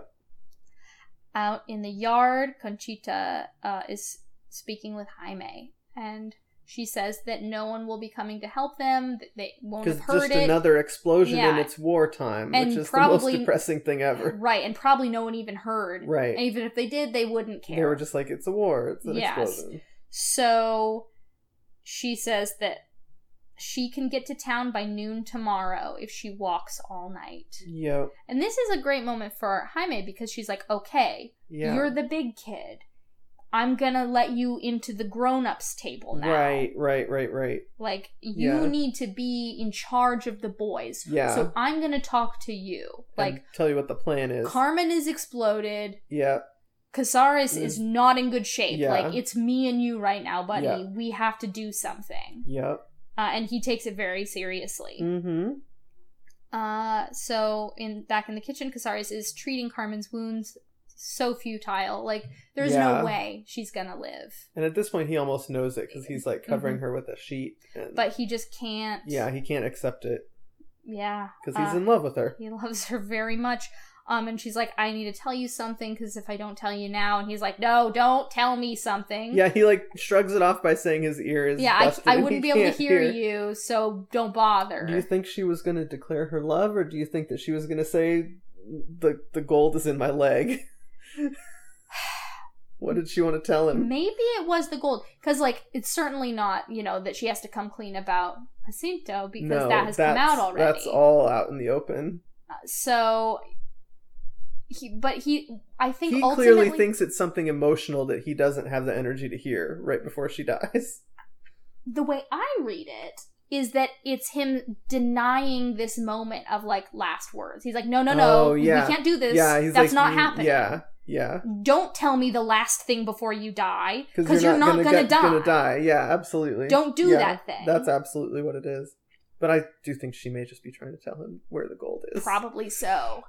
But he's like, no, I wouldn't be able to hear you anyway, so don't even bother. Just let me do the talking. Yeah. I have learned a new poem. And she's like, yes, I want to hear it. One last comfort before she dies. And it's so it's very emotional. Sad. He is so incredible in this scene as he's reciting this poem and she's just slowly dying. Yeah. And he is just breaking really down. Yeah. Oh, it's really good. Like, Federico Lupi. Yeah, he's doing top tier acting in this scene. This scene very well could not work. Like, it could be too melodramatic. It could be, but he carries it. Yeah, he makes 100%. It work. Yeah. There's a reason why he was Del Toro's favorite actor. Yes, he's absolutely. Incredible. And she's dying. Yeah. And he's holding, like, a scalpel. Yeah. Like, he's almost ready to end it for her if he needs to. You think so? I think he was just sort of in the middle of things. Because I think that he's in denial. That's fair, yeah. I think he's just, he 100%, won't let himself think that she is dying. Yeah, he's still trying to save her, even as it's a lost cause. Completely. Outside, Conchita is leaving.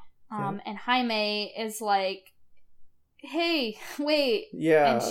And he brings her a grain of strength. It's cute. It's so sweet. And it's a really sweet moment. She holds up the ring. Like, yeah. I'm wearing it. Yeah. Thank you. This means a lot. And it's a really, really sweet moment. And then she turns and leaves. Yep.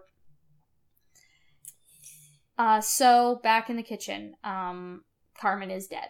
Yep. He's covered her with a sheet, and he gets the gun. Yep. And Carlos follows him up to the second floor.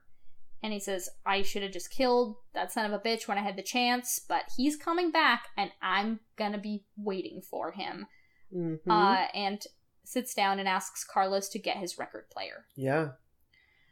And he's just waiting, and he is bleeding a lot. Yeah, he does that thing where he, like, reaches into his jacket and pulls out his hand, and it's covered in blood. Yeah, that thing. And that's how we know that he's gonna die. He's gonna die. Yeah, it's definitely gonna die. Hollywood shorthand for this character is gonna die. He's already dead. Yep. And we get a really great shot, another one of these desert shots through behind him, and he's framed by the window. Yeah. It's just a great image.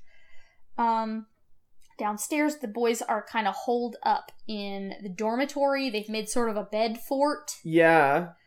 And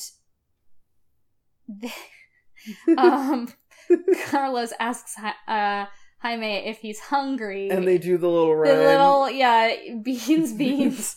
It's really, it's such a great moment of boys just being kids. It's great because, like, there was just this huge explosion, like, somebody many of just them have died. Many people have died, as Santi said. Yes. And, Conchita is going out into the...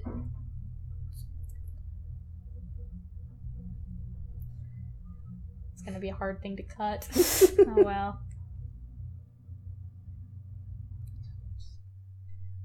And then we'll have to wait for it to close. All right. Oh, man. It's probably not that bad, but I just want to be sure. At least now you can listen and see how bad it is, and then you'll know in the future if it's something that you need to... Yeah. But yeah, many people have just died. Yep. Conchita is walking out into the desert, perhaps futilely. Yep. And then these boys are just making fart jokes. Yep. Because they're still children. Like, what are they going to do? Yeah. And, it's just this moment of, like... levity and and he's like, no, I don't think I'm hungry. I couldn't eat, but maybe some of the younger boys are hungry.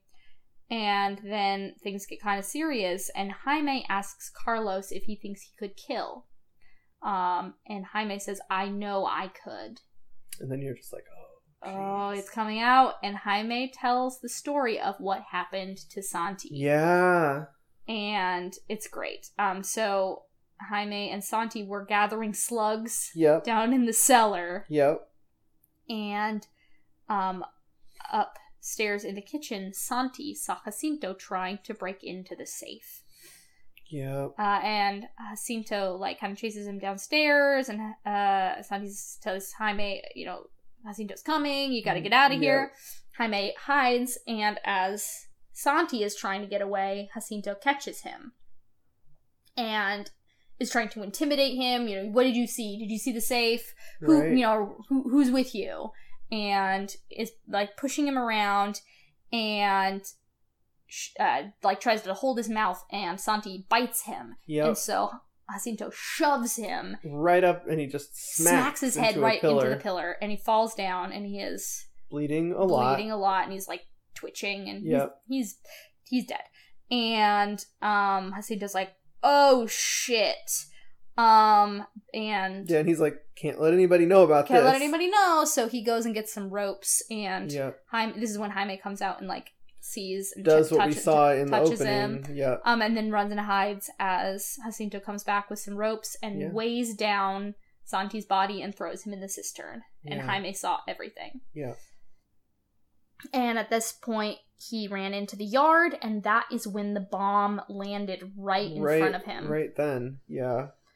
And it's like, it's this great moment of, like, this is when Jaime's childhood ended. Yeah, this is when his innocence died. Yes. Yeah, exactly. And the bomb fell. Yep. And, like, maybe it didn't blow up, But it still had the same, like, psychological effect on him. It's there, and it's just sitting there in the middle of everything. Yep. And you can't forget about it. It is the focal point of everything. Yep. And it's this great, like, these two things, and the way that they connect metaphorically is very, very good. Yes. So, back in the present, Jaime says that he was a coward and he was always afraid of Jacinto, but now, the next time he sees him, he's going to kill him. Yeah. We see now Conchita walking down the road. It is now morning again. I just have to say, yeah, because I'm worried I'll forget if I don't. Jacinto is not smart. He's not. He doesn't think for a second about the fact that if you dump a body in like right, in a cistern, some water, it'll start decomposing and coming back up. Yeah, it can't stay down there forever. One way, either via ghost or decomposition, it will come back to haunt you one way or the other. Santi's coming out of that cistern. But of course, it hasn't been enough time, I guess, that he's decomposed enough to start falling apart. Though, and the water is already disgusting. It's really gross. So yes, Jacinto is just not smart. No, he doesn't know. But like, it's the heat of the moment too. Heat of the moment. What else is he gonna do? He doesn't know how to hide a murder. Yeah. He never watched any crime shows. And he just does. He's just a bully. He does what he wants. Yep, and then there are consequences, and he doesn't know how to deal with them. Exactly. So, Conchita is walking down the road. It is now morning. A car is coming, and at first she's like, "Oh, a car, help!" But it's Jacinto and the creep squad. Yeah, of course. And they stop the car, and she's like, "Fuck." And they just watch Jacinto go, and they're like, "Hey, watch what he does." Yeah. And Jacinto comes up and he's like, "Listen, just say you're sorry and this can be over." And she's like, "No, fuck you."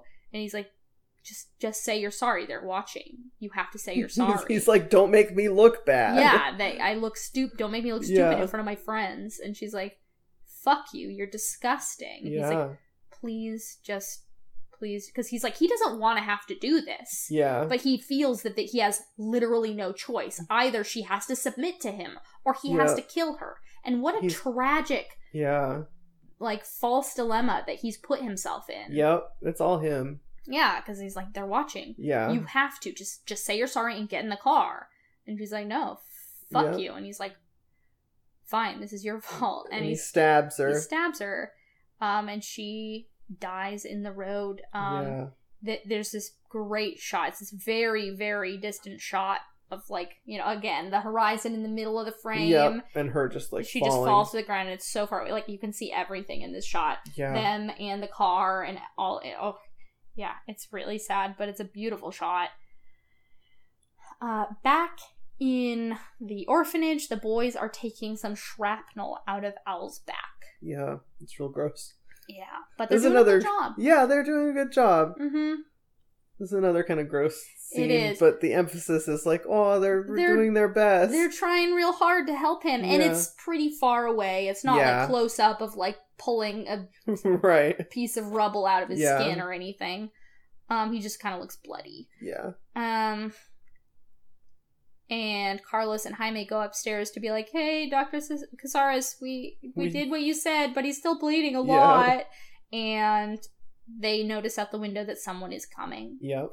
Carlos helps Casares up, and Casares tells Jaime to start the music. Yeah. And this is kind of an interesting plan. Basically, Casares is just like, I want him to know that I am still here, and if we turn the music on, he can't miss me up here. Yeah. It's just to get attention. Yeah. And it works. Because Jacinto is coming back, assuming everyone got blown up. Yeah, he thinks they should all be dead. Yeah. And the guys with him are like, "I thought you said he was dead." Yeah, exactly. And he's like, "It's fine. They'll die, so we can just wait."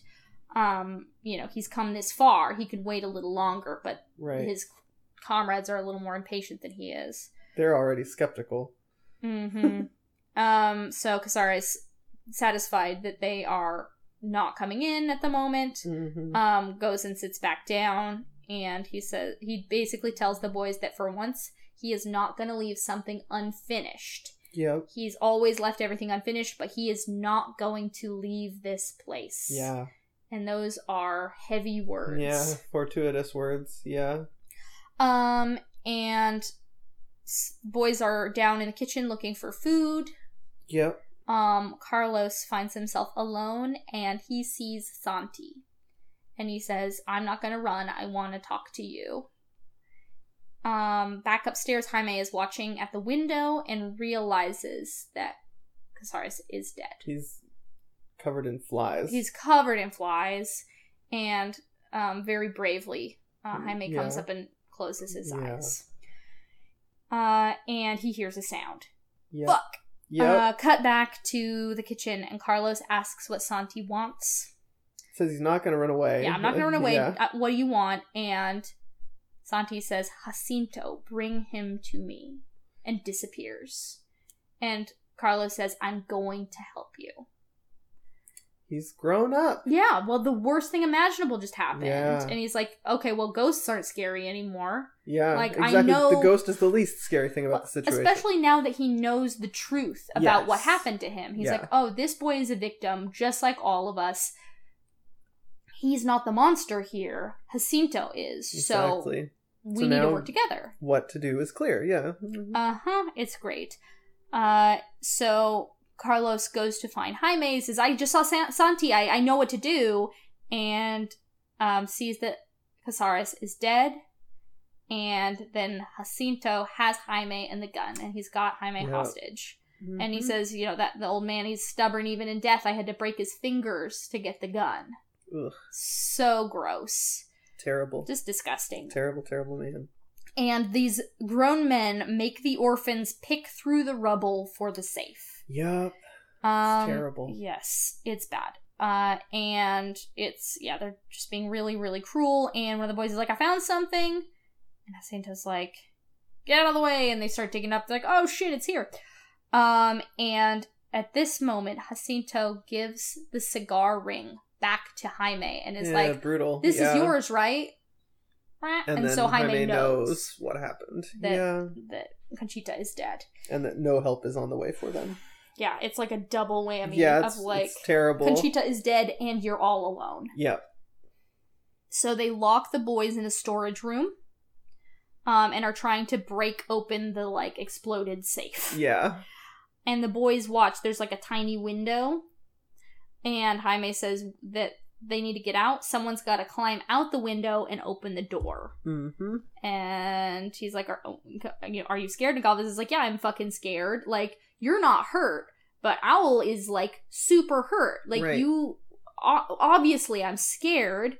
And Jaime's like, well, Jacinto killed Santi, and he's going to kill us. So we have to do something. And the boy's like, oh, fuck. Yeah. Really? Okay, yes, that's serious. Yeah. He's like, you think they're just gonna let us out? Yeah.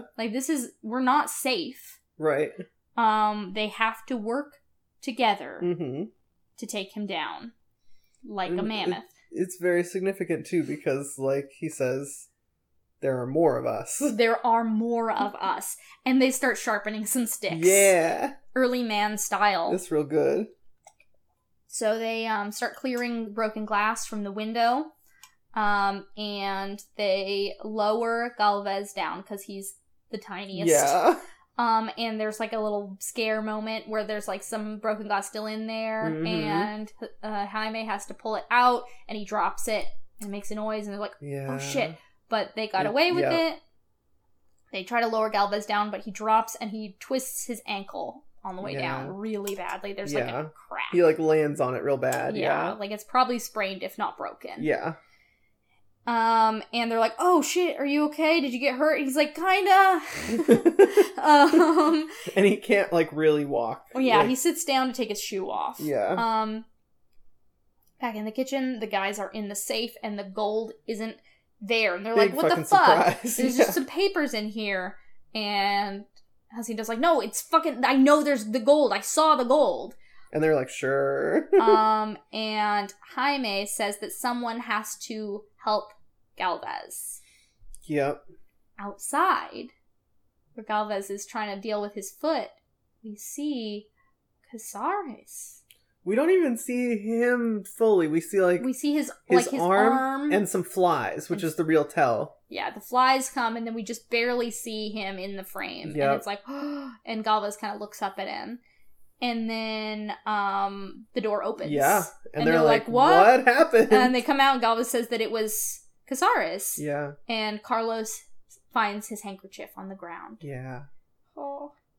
So it's really nice and subtle. I like it. It is. It's a very subtle because they didn't feel like moment. They needed to trot out this whole big ghost reveal. Right. We saw another ghost. We've seen so much of Santi. Yeah. That it's like, we get it. He's a ghost. We saw only what we needed to. It's nice. It's very, very tasteful. Yes. So the men in the kitchen are arguing about the gold, and Jacinto is looking through his old photos, which were presumably in the safe. And he finds pictures of his parents and himself as a baby, and this is the blurred photograph. Yeah, he's like, it's blurred because he moved. I moved, but it's me. I know it's me. And he says this while like trying to like scratch his face off of the photo. There's a weird kind of desperation where like he's like, certainly this is me. Yeah, this is me. Definitely this is me. And he's kind of like afraid that it isn't him. Yep, exactly. And another photo of him as a little boy has the line about him being a prince without a kingdom written on the back of it. Yeah. And it's like from 1925 or something. Yeah, and it's exactly what Carmen said earlier.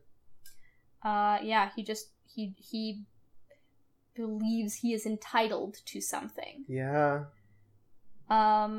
But he tells the men, I saw the gold. It has to be here. It's somewhere here, so we just have to find it, and then we can burn down the orphanage. Yep.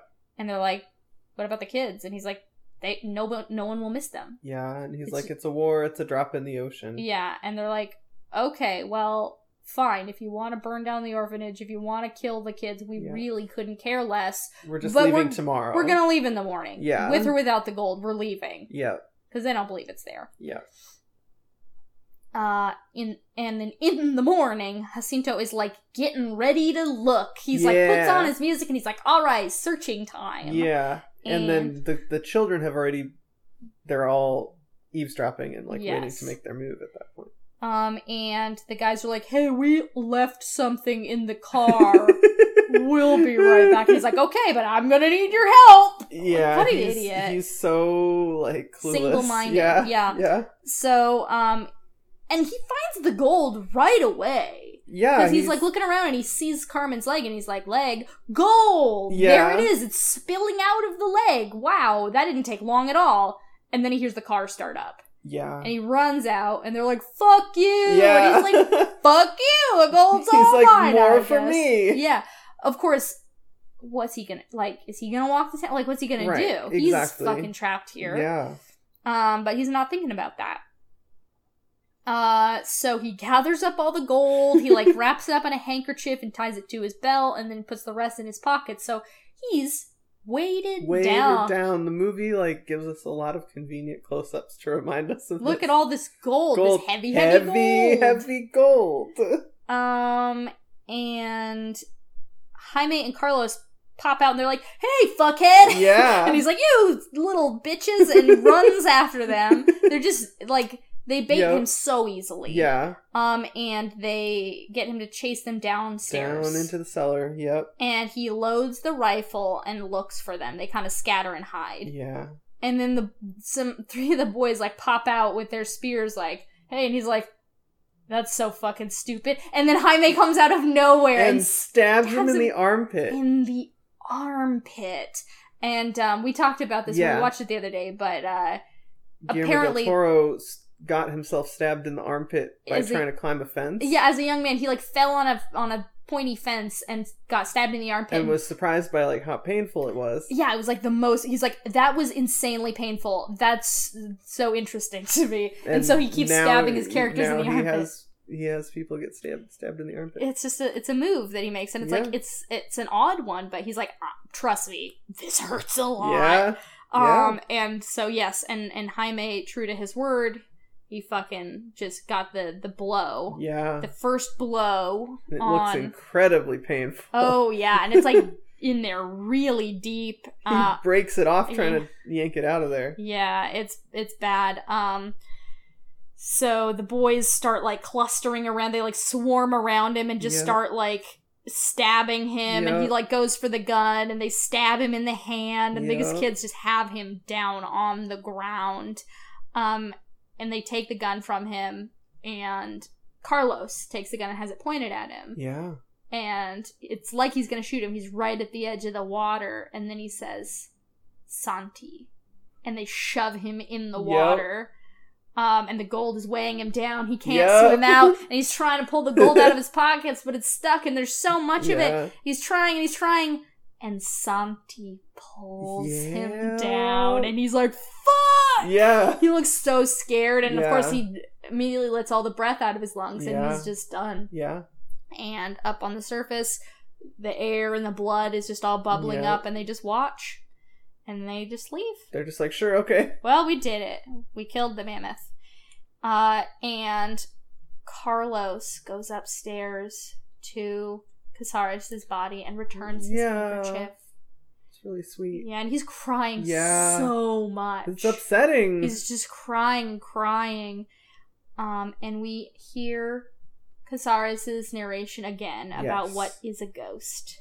And we get a lot of great shots. We see Santi standing on the water in the cistern. It's very cool. We see the Jacinto's photos. Yeah, we see the photos of the water. In the water. Jacinto dead underwater. We see the bomb. Yep. And the boys begin their journey. They've packed up and they set off on foot. And Casares watches them go. We just see him in silhouette from behind, but he's there in the gate. Yep. Watching over them. And he will never leave this place. Yep.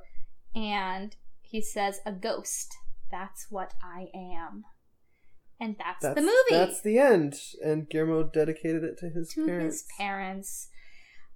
So the visual design. I feel like he finally, like, really nailed what he was going for. Here. Yeah. 100%. Extremely gothic. Yep. Just real grimy. Yeah. But in certain other ways, very homey. Yeah. But you get that darkness, that dankness, you know, the cistern and the cellar, and it's just like this dark place of evil secrets, and it looks like it. It's really good. And the ghosts, of course. Yes. Just look great. Yes. Very, very, very cool ghosts. Apparently, he was really inspired by Japanese ghost films, like Ringu. Yeah. It makes sense. Yeah, you can totally see it. You know, he's got his sort of Catholic spin on the whole thing. But it is that, like, pale face with the dark eyes kind of thing. And, like, water is involved. Water's involved. Yeah, it's like distinct enough. He's made it really personal, but if you can definitely recognize the influence and in it there. Just holds up as an effect. It does look really good. Because he's not trying to do anything too wild. Like, mostly it's just a see-through boy. Yeah, exactly. With some crazy makeup on his face. Yep. And the blood effect works really well. That, like, cloud of floating blood. Yeah. Extremely cool. It's really good. Yeah, it just looks... Yeah.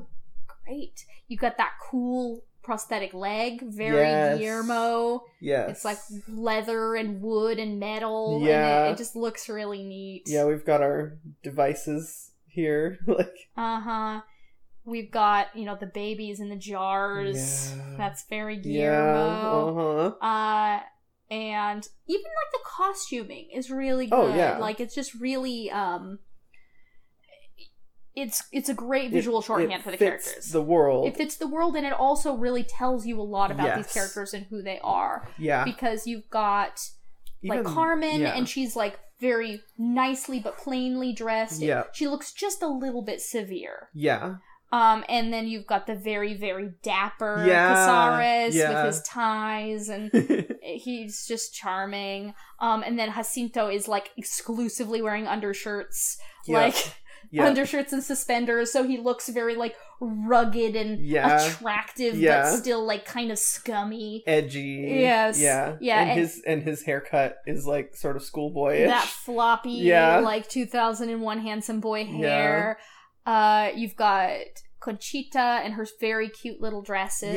Like she looks very like simple and sweet. kind of church girl vibes a little bit. Yeah. With her hair up. She's really very cute. And then the boys just wearing all their... Like, when Carlos first arrives, he's, like, wearing a sweater vest. Right. And, like, after a while, you know, by the classroom scene, he's just, like, wearing his shirt partially unbuttoned like the rest of the boys. Right. And it's just like, why even try? Like, right. We're all just doing our best here. Exactly. He's kind of dressed down. Yeah. As he starts sort of assimilating and like being a part of the group, getting involved in their shenanigans. Yes, he's one of them and he dresses like them. Yeah, exactly. He's not set apart anymore. Yeah, it's really good. Yeah, and it all feels like it works together. Mm-hmm. I love this just great huge bomb just sitting there in the middle of everything. It looks so great. And like the way it's kind of like an idol or a totem, like with the ribbons tied around it. Like it is sort of a weird, dangerous god. Exactly. Yeah. That they have to like pray to learn secrets. Yeah. And like, it's so interesting. This is like the first movie of his where I feel like every motif kind of like fits into all the other motifs. And it doesn't just feel like stuff.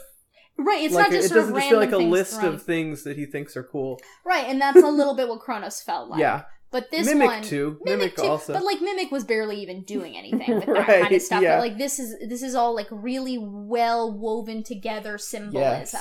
Yes. It feels complete and what it's saying is potent and clear. Yeah, this bomb, it's like, maybe it's disabled, but it's always there. And like this war is just present around them. And maybe they're safe from it right here for now. We never really know how safe or not they are at any given time. No, we don't. Because, I mean, it turns out that the real danger was right there. Yes, it was inside all along. I think there's a lot in this movie about, like, how fear works. Mm-hmm. And how that's ultimately unconstructive it is. Well, because that's how fascism works. Exactly. And, you know, you've got, like, this microcosm of fascism happening here. Yes. Around Jacinto. Yeah. And that's how what he really represents. Fascists are just bullies. Yeah. And also, like, not what you expect. Mm-hmm. The bait and switch is crucial. Right, there is something attractive. Like, it wouldn't work. Fascism could never happen if at first it didn't seem appealing. Right, exactly. But it will fuck you up. And you have the unheeded warnings. Mm-hmm. Mm-hmm. And only by working together as good little communists. Yes, exactly. Can we overcome the big bad fascists. Yep. And throw him in the water and drown him. Really clear. Yep, these are the children of Reds. Yep. And they are... Yep. This is killing the bully. Yeah, exactly. And that's what fascists are. Yep. Your fave is Antifa. Yes. He is so anti-fascist. Yeah. I mean, he said it too. Oh, like, he'll just say it. Yeah. Yes. Great metaphors. You know, the idea of the devil's backbone is really interesting. I was kind of puzzling over that for a bit. Yeah, because that's the thing that seems a bit disconnected. And I think what it is, I mean, because that is actually like a term that people use for spina bifida. It's very ableist and sad. But I think that the sort of metaphor going on there is the idea of superstition being the thing that, like, makes things get worse. And it breeds unnecessary fear, or like it diverts fear towards something that you shouldn't be afraid of and allows the real scary thing to come in your back door and blow everything up. Yes. That the superstition is the devil's backbone. Yes. Yeah, exactly that. Yeah. And I mean, I think that there's something to be said about the fact that, like, usually in Del Toro's work, the sort of monstrous creatures are stigmatized in some way. Right, that they're like, innocent, but feared. And that's true of Santi in this film, and the Devil's Backbone is kind of there so that the point about Santi isn't belabored too fast. Right. Yes. Just to show us another thing that people are superstitious about, and therefore they can't glean what they need to from it, and they're getting the wrong message. And the way that people sort of prey on others' superstition for their own gain. Absolutely. Yep. It's exactly great. And again, like, with fascism, you know, the idea of, like, you know, nationalists and fascists saying, you know, here's an other for you to hate. Right. Preying on the superstitions. Be afraid of them, not me. Exactly. It's their fault, not my fault. Like, we're actually saving you from these other evil things. Like, yeah, exactly. Yeah. Guillermo knows his fascism. Yeah. It's good stuff. Yes. He knows he really knows what he's saying with this one. Mm-hmm. Well, I suppose that's a great segue to getting into the sort of more folkloric and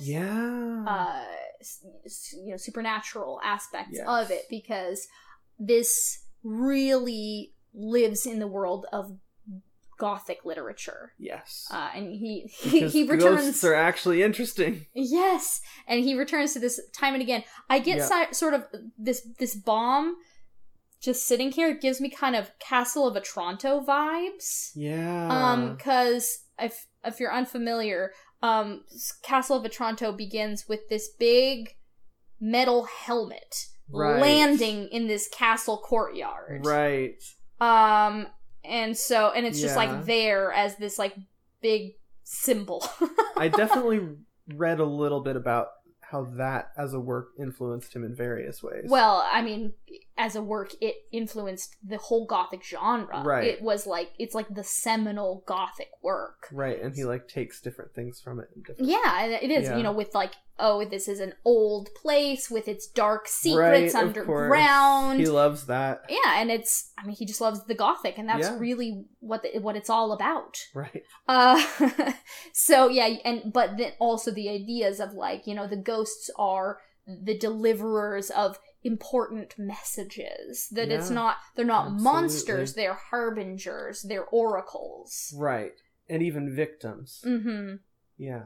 That's what ghosts do in the Gothic, largely. They're not the enemy. Yeah, no. Yeah, Gothic stories aren't really haunted house stories. Right. Ghosts are metaphors for evils, hidden evils and sins. And that's what Guillermo's ghosts are all over the place. And I think he likes to play with like characters not knowing that that's what the ghosts are. Because it can't work. The Gothic doesn't work if the character knows they're in a Gothic story. Right. They have to play by the rules. They have to adhere to the tropes, and part of that means being ignorant of them. Right. They can't know. This isn't Scream. You can't know how the ghosts work. Right. I just love it. It's a fabulous genre, and I think he just... I mean, this is a fantastic Gothic story, and I think that he just got better at the Gothic as he went along. Oh, yeah. But no shade to this, because it's a really great little Gothic tale. Yeah. And I think a lot of people wouldn't necessarily identify it as Gothic unless they were pretty familiar with the genre. But that's clearly something that he's like steeped in. Right. But it doesn't, look like it, because there's no like blonde girls in nightgowns running around. Of course, it's a different cultural setting. Yes, but it is deeply Gothic. Of course. And all the Catholic imagery and the big giant Jesus and just all of that stuff. It's fantastic. Yes. And I think that also he's maybe getting into some Mexican folklore about ghosts as well. I see some small echoes of like La Llorona, of course, in it, because if you're Mexican and you're telling a ghost story, you're always going to be thinking about La Llorona a little bit. Yeah. And that's great. And the association of ghosts and water is kind of a La Llorona thing. Yeah. So I find it very, very interesting. Yeah. It's a lot of interesting ghost stuff. Love ghosts. We will not be talking about that for the last time with this one. No, and I'm so excited. I love it. I love him and his ghosts and his dead people. It's my favorite thing. Anything else in this topic we want to get to? I can't think of anything else off the top of my head. Then that means it's time for fun stuff. Okay, I told you about the ghosts already, the like Ju-on Ringu kind of Japanese ghost inspiration. And we did talk a little bit about it, but he did specifically confirm the thematic naming of like the good guys have the initial C and Jacinto and Jaime are sharing an initial because Jaime could become Jacinto, but he chooses to change and become a better person than his grown-up counterpart. This may just be me being obnoxious and looking for funny religious symbolism, but using the initials J and C. Hey! Who else has the initials JC? Hey! Yeah. Like, just saying. And then, I'm just Jesus hearing... Christ. Jesus Christ. Yeah. So, now it's funny because it seems like Guillermo del Toro does really like working with kids, and he's pretty good at working with kids. He's worked with kids on almost every movie he's made. But apparently, so Fernando Tielve is the boy who played Carlos, and apparently in scenes where Fernando had to cry and he was unable to, Del Toro would loudly complain about Fernando's acting skills and say he was very disappointed in him in order to make him cry. That's so rough. I know. I feel like usually you hear cute stories about him working with children. Yeah. I mean, like, but he's like, well, I gotta make him cry somehow. I guess that does the job. Yeah. I mean, he was a younger director then. Right. Maybe he was a little juvenile, but I mean, I suppose there are meaner things to say. Oh, definitely. But he did it to make him cry. That's rough. Poor kid. Yeah. I mean, yeah. Yeah. So there's apparently a lot of, there's even more to do with comics in this movie than even we see. You know, there's references to comics. Yeah, certainly. You know, Jaime wants to be a comics artist. They're reading these comic books all the time. Yeah. But apparently a big inspiration for this film was, Carlos Jimenez, Paracuellos. It's a semi-biographical comic that takes place in a Francoist orphanage during the early 50s. Okay. And Jimenez worked as a storyboard artist on the film. So it's like that's there. Rooted in there. Yeah. It's like comics are a big deal to this movie. And Guillermo loves comics. And to the point where Jaime was sort of inspired by Carlos. Like, Jaime is sense. Carlos in this movie. So that's kind of cool. So this is weird. There's like a book that came out about this film. Okay. About like the making of it. Certainly. And, you know, lots of interviews and like behind the scenes stuff with Del Toro and the other people that worked on the film. And one of the things that Del Toro disclosed is that Jaime was meant to be 19 years old. The actor playing him was 13. I don't like Jaime being 19. No. It doesn't work. It's no good. No. Jaime is the oldest boy. But he's still a boy. Yeah, this is very weird to me that he envisioned Jaime as being that old. It's funny that he was supposed to be older than even Jacinto was when shit went down for him. Right. Like... And it's like, he's 19? Like, why hasn't he left the orphanage? Yeah, like, what is he doing here if he's 19? That's odd. Isn't that really weird? I don't care for it. No, yeah, he's 13, 14. He's definitely not 19. Yeah, he's not. It doesn't make sense. No, it doesn't make sense. If he was 19, he would be a legitimate romantic rival. Yeah. Right? Right? The whole thing would play different. It's very different. And the actor playing him is a boy. Yeah. So that's... Yeah, it's very weird. That's really... I don't know about that. I don't accept it. No, me either. So here's an interesting thing, and I kind of wondered this when watching. Mm-hmm. Apparently Santi was played by two different actors. I did wonder the same thing, because when we see him as a living human boy, he looks different. Yeah, Junio Valverde and Andres Munoz.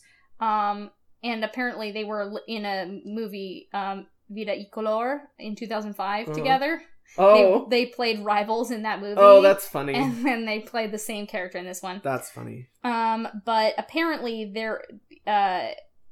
Munoz replaced Valverde in part of the underwater scenes because Valverde had to go to the hospital for barotrauma caused by the water pressure on his ears. Oh, no. Yeah, He was having a hard time underwater, so they had to get another actor to fill in. That makes sense. I did think when we see him at the end, I was like, we know this is Santi, but he looks different. This is a different Santi.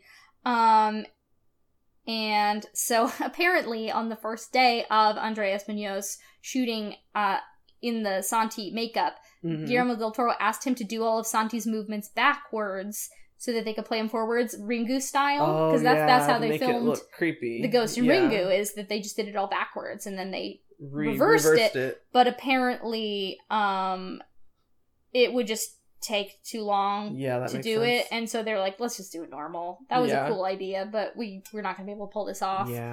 It's simpler this way, isn't it? But it would have been cool, but it would have been like very Ringu difficult. Just like, he's already inspired visually, and then it's like, and you're also gonna do the backwards thing that Ringu did, like, just like Ringu.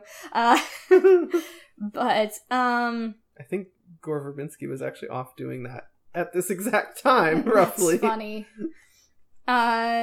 So according to the editor, Luis de la Madrid, he said that the film was filmed almost entirely in sequence. Ooh, I mean, which is unusual. When there's movies with young children, it sort of makes sense to do that. Like, right. That's how the fall of the shot also, like, that way if somebody loses a tooth or something. Yeah, it's a continuity thing. These kids are aging.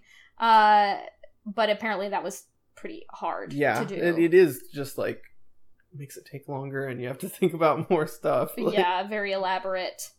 And then here's a fun little tidbit. Guillermo Navarro, the cinematographer, has shot films such as Jackie Brown. What? Yes. What? Uh-huh. And he's also shot for Hannibal, my favorite fun. TV show. He does good work. And Narcos. And he has worked with Del Toro 5 times. Dang, okay. Was this their first time working together? Yes. Okay. Yes. After this, he did Hellboy, Hellboy 2, Pan's Labyrinth, and Pacific Rim. Dang, okay. So, that's Guillermo Navarro, good cinematographer. Versatile. Really versatile. Yeah. But, I mean, no wonder, like, clearly he helps Del Toro, like... Yeah, conceptualize all these large ideas. Yes, because there's a lot of big stuff going on, and it's pretty much always really successul starting here. Yes. So, like... I mean, visually from the beginning, but, like, here it's more focused. More focused, and I think, it feels better honed, and I think that it was... the framing is really deliberate. Navarro's assistance coming in here that really elevates this one above the previous 2 films. Absolutely. So, that's cool. Yeah, good for him. We love a collaboration. Yes, we do. So apparently, part of working with the kids in this movie, Del Toro wrote biographies for each of the boys and gave them homework, saying, like, here's your biography, read it, take it in. This is from your birth and to the end of your most recent birthday. Wow. This is your whole life. And then it says, like, what do you have in common with this character? What do you identify with and like about him? Like, what can you connect to in your character? So that's kind of cool to give these kids something really concrete Some to work way to with. Get into it so they're not just reciting lines. Yeah. Right, or just, like, being themselves. Like, no, this is who you are. Yes. And here's everything about you. Yeah. So that's kind of a cool... Yeah, I mean, that's a lot of work. Right. But, like, very cool to do that with these boys. It creates good performances. Yes. So my last one is the one that I was laughing about when I found that you were so curious to hear. So apparently, one of the little boys was really shitty to work with. Oh no. They have not named who it was, of course.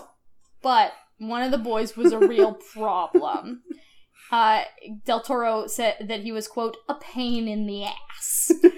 So, he was such a problem that Del Toro was like, I know, we'll kill him off in the explosion. I need to get this kid off set. Oh, no. We gotta get rid of him. We can't keep him around after this. So, this was a really emotional scene to film. Like, of course. Del Toro and the crew were, like, in tears as they're filming the scene of, like, the carnage of the explosion. And he's, this boy is supposed to just be there dead in the background. And here's a quote from him. We're all weeping, everybody. The cameraman is weeping, the script girl is weeping, I'm weeping, and we say, that's it, print. And then the script girl says, I think there's movement in the background. What? Can we go back and rewind? And this dead kid, like a George Romero zombie, gets up and looks at the camera. I go up to this kid, who we are killing because he was a pain in the ass. He was in other scenes, and he always ruined the scenes. So I said, let's kill him. He dies in the explosion, and fucked up the last fucking scene he had. I go up to him and say, why the fuck did you do that? And he said, because I feel my character wouldn't die. He would be injured. Oh, no. Yep. That is very funny. It's so funny. Like, okay, yeah, this kid clearly was a pain in the ass. You're right. Couldn't even die right. Oh, man. Very funny. So I don't know what kid that was. I wish I knew. Yeah. That's too funny. It's funny. It's funny. Man. But this was a really delightful movie, and I'm so glad to have finally seen it. Yes. I've been wanting to see it for years. It's wonderful. It's really good. Just a really beautiful anti-fascist film. Yes. And now is when we get into some weird stuff. Yeah. Because, like, he is, like, fully cemented as a filmmaker. Yeah. He is making incredible work. He's established. And then they give him Blade 2. Yeah. Yeah. Hollywood comes knocking again. Like oh, sorry about the Weinsteins. Yeah, like, we don't like them either, but... We'll do better. You want to come make Blade 2? So that's... We're in comics land. For a while, yeah. We know he likes comics. Yeah. Clearly he likes comics. Yeah. So we get a bit of an easy time of it next time. Yeah, well, we say that. And watch Blade 2 turn out to be a complex, multi-dimensional, anti-fascist masterpiece. One can only hope. Alright, everybody, that's Devil's Backbone. Yes. Apparently you can rent it on YouTube. So I think so. That's what I saw last night when I was looking at it. I hope you can, because it's a really beautiful film. I loved it a lot. We'll link it on Twitter. Yes, we'll try. We'll try. Yes, speaking of which, you can follow us on Twitter at FilmBroadsPod. Yes, follow us. It's great. We're excited to talk to you. Yeah. Yeah, tell us what you think. Did you see any of these movies? Yes, any of these first three? Because I didn't. Yeah. Nobody's seen these ones. Yeah, these are the obscure ones. Yep, and we're headed into the popular ones. The middle phase. Yeah. The silly genre phase. Yeah. With a little serious times interlude in the middle, but we're in comics land for a little while. It'll be fun. Yes. All right. So we'll see you then. Yep. Bye-bye. Bye.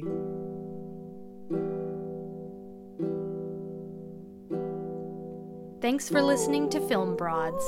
Please rate and subscribe wherever you like to listen, and find us on Twitter at FilmBroadsPod.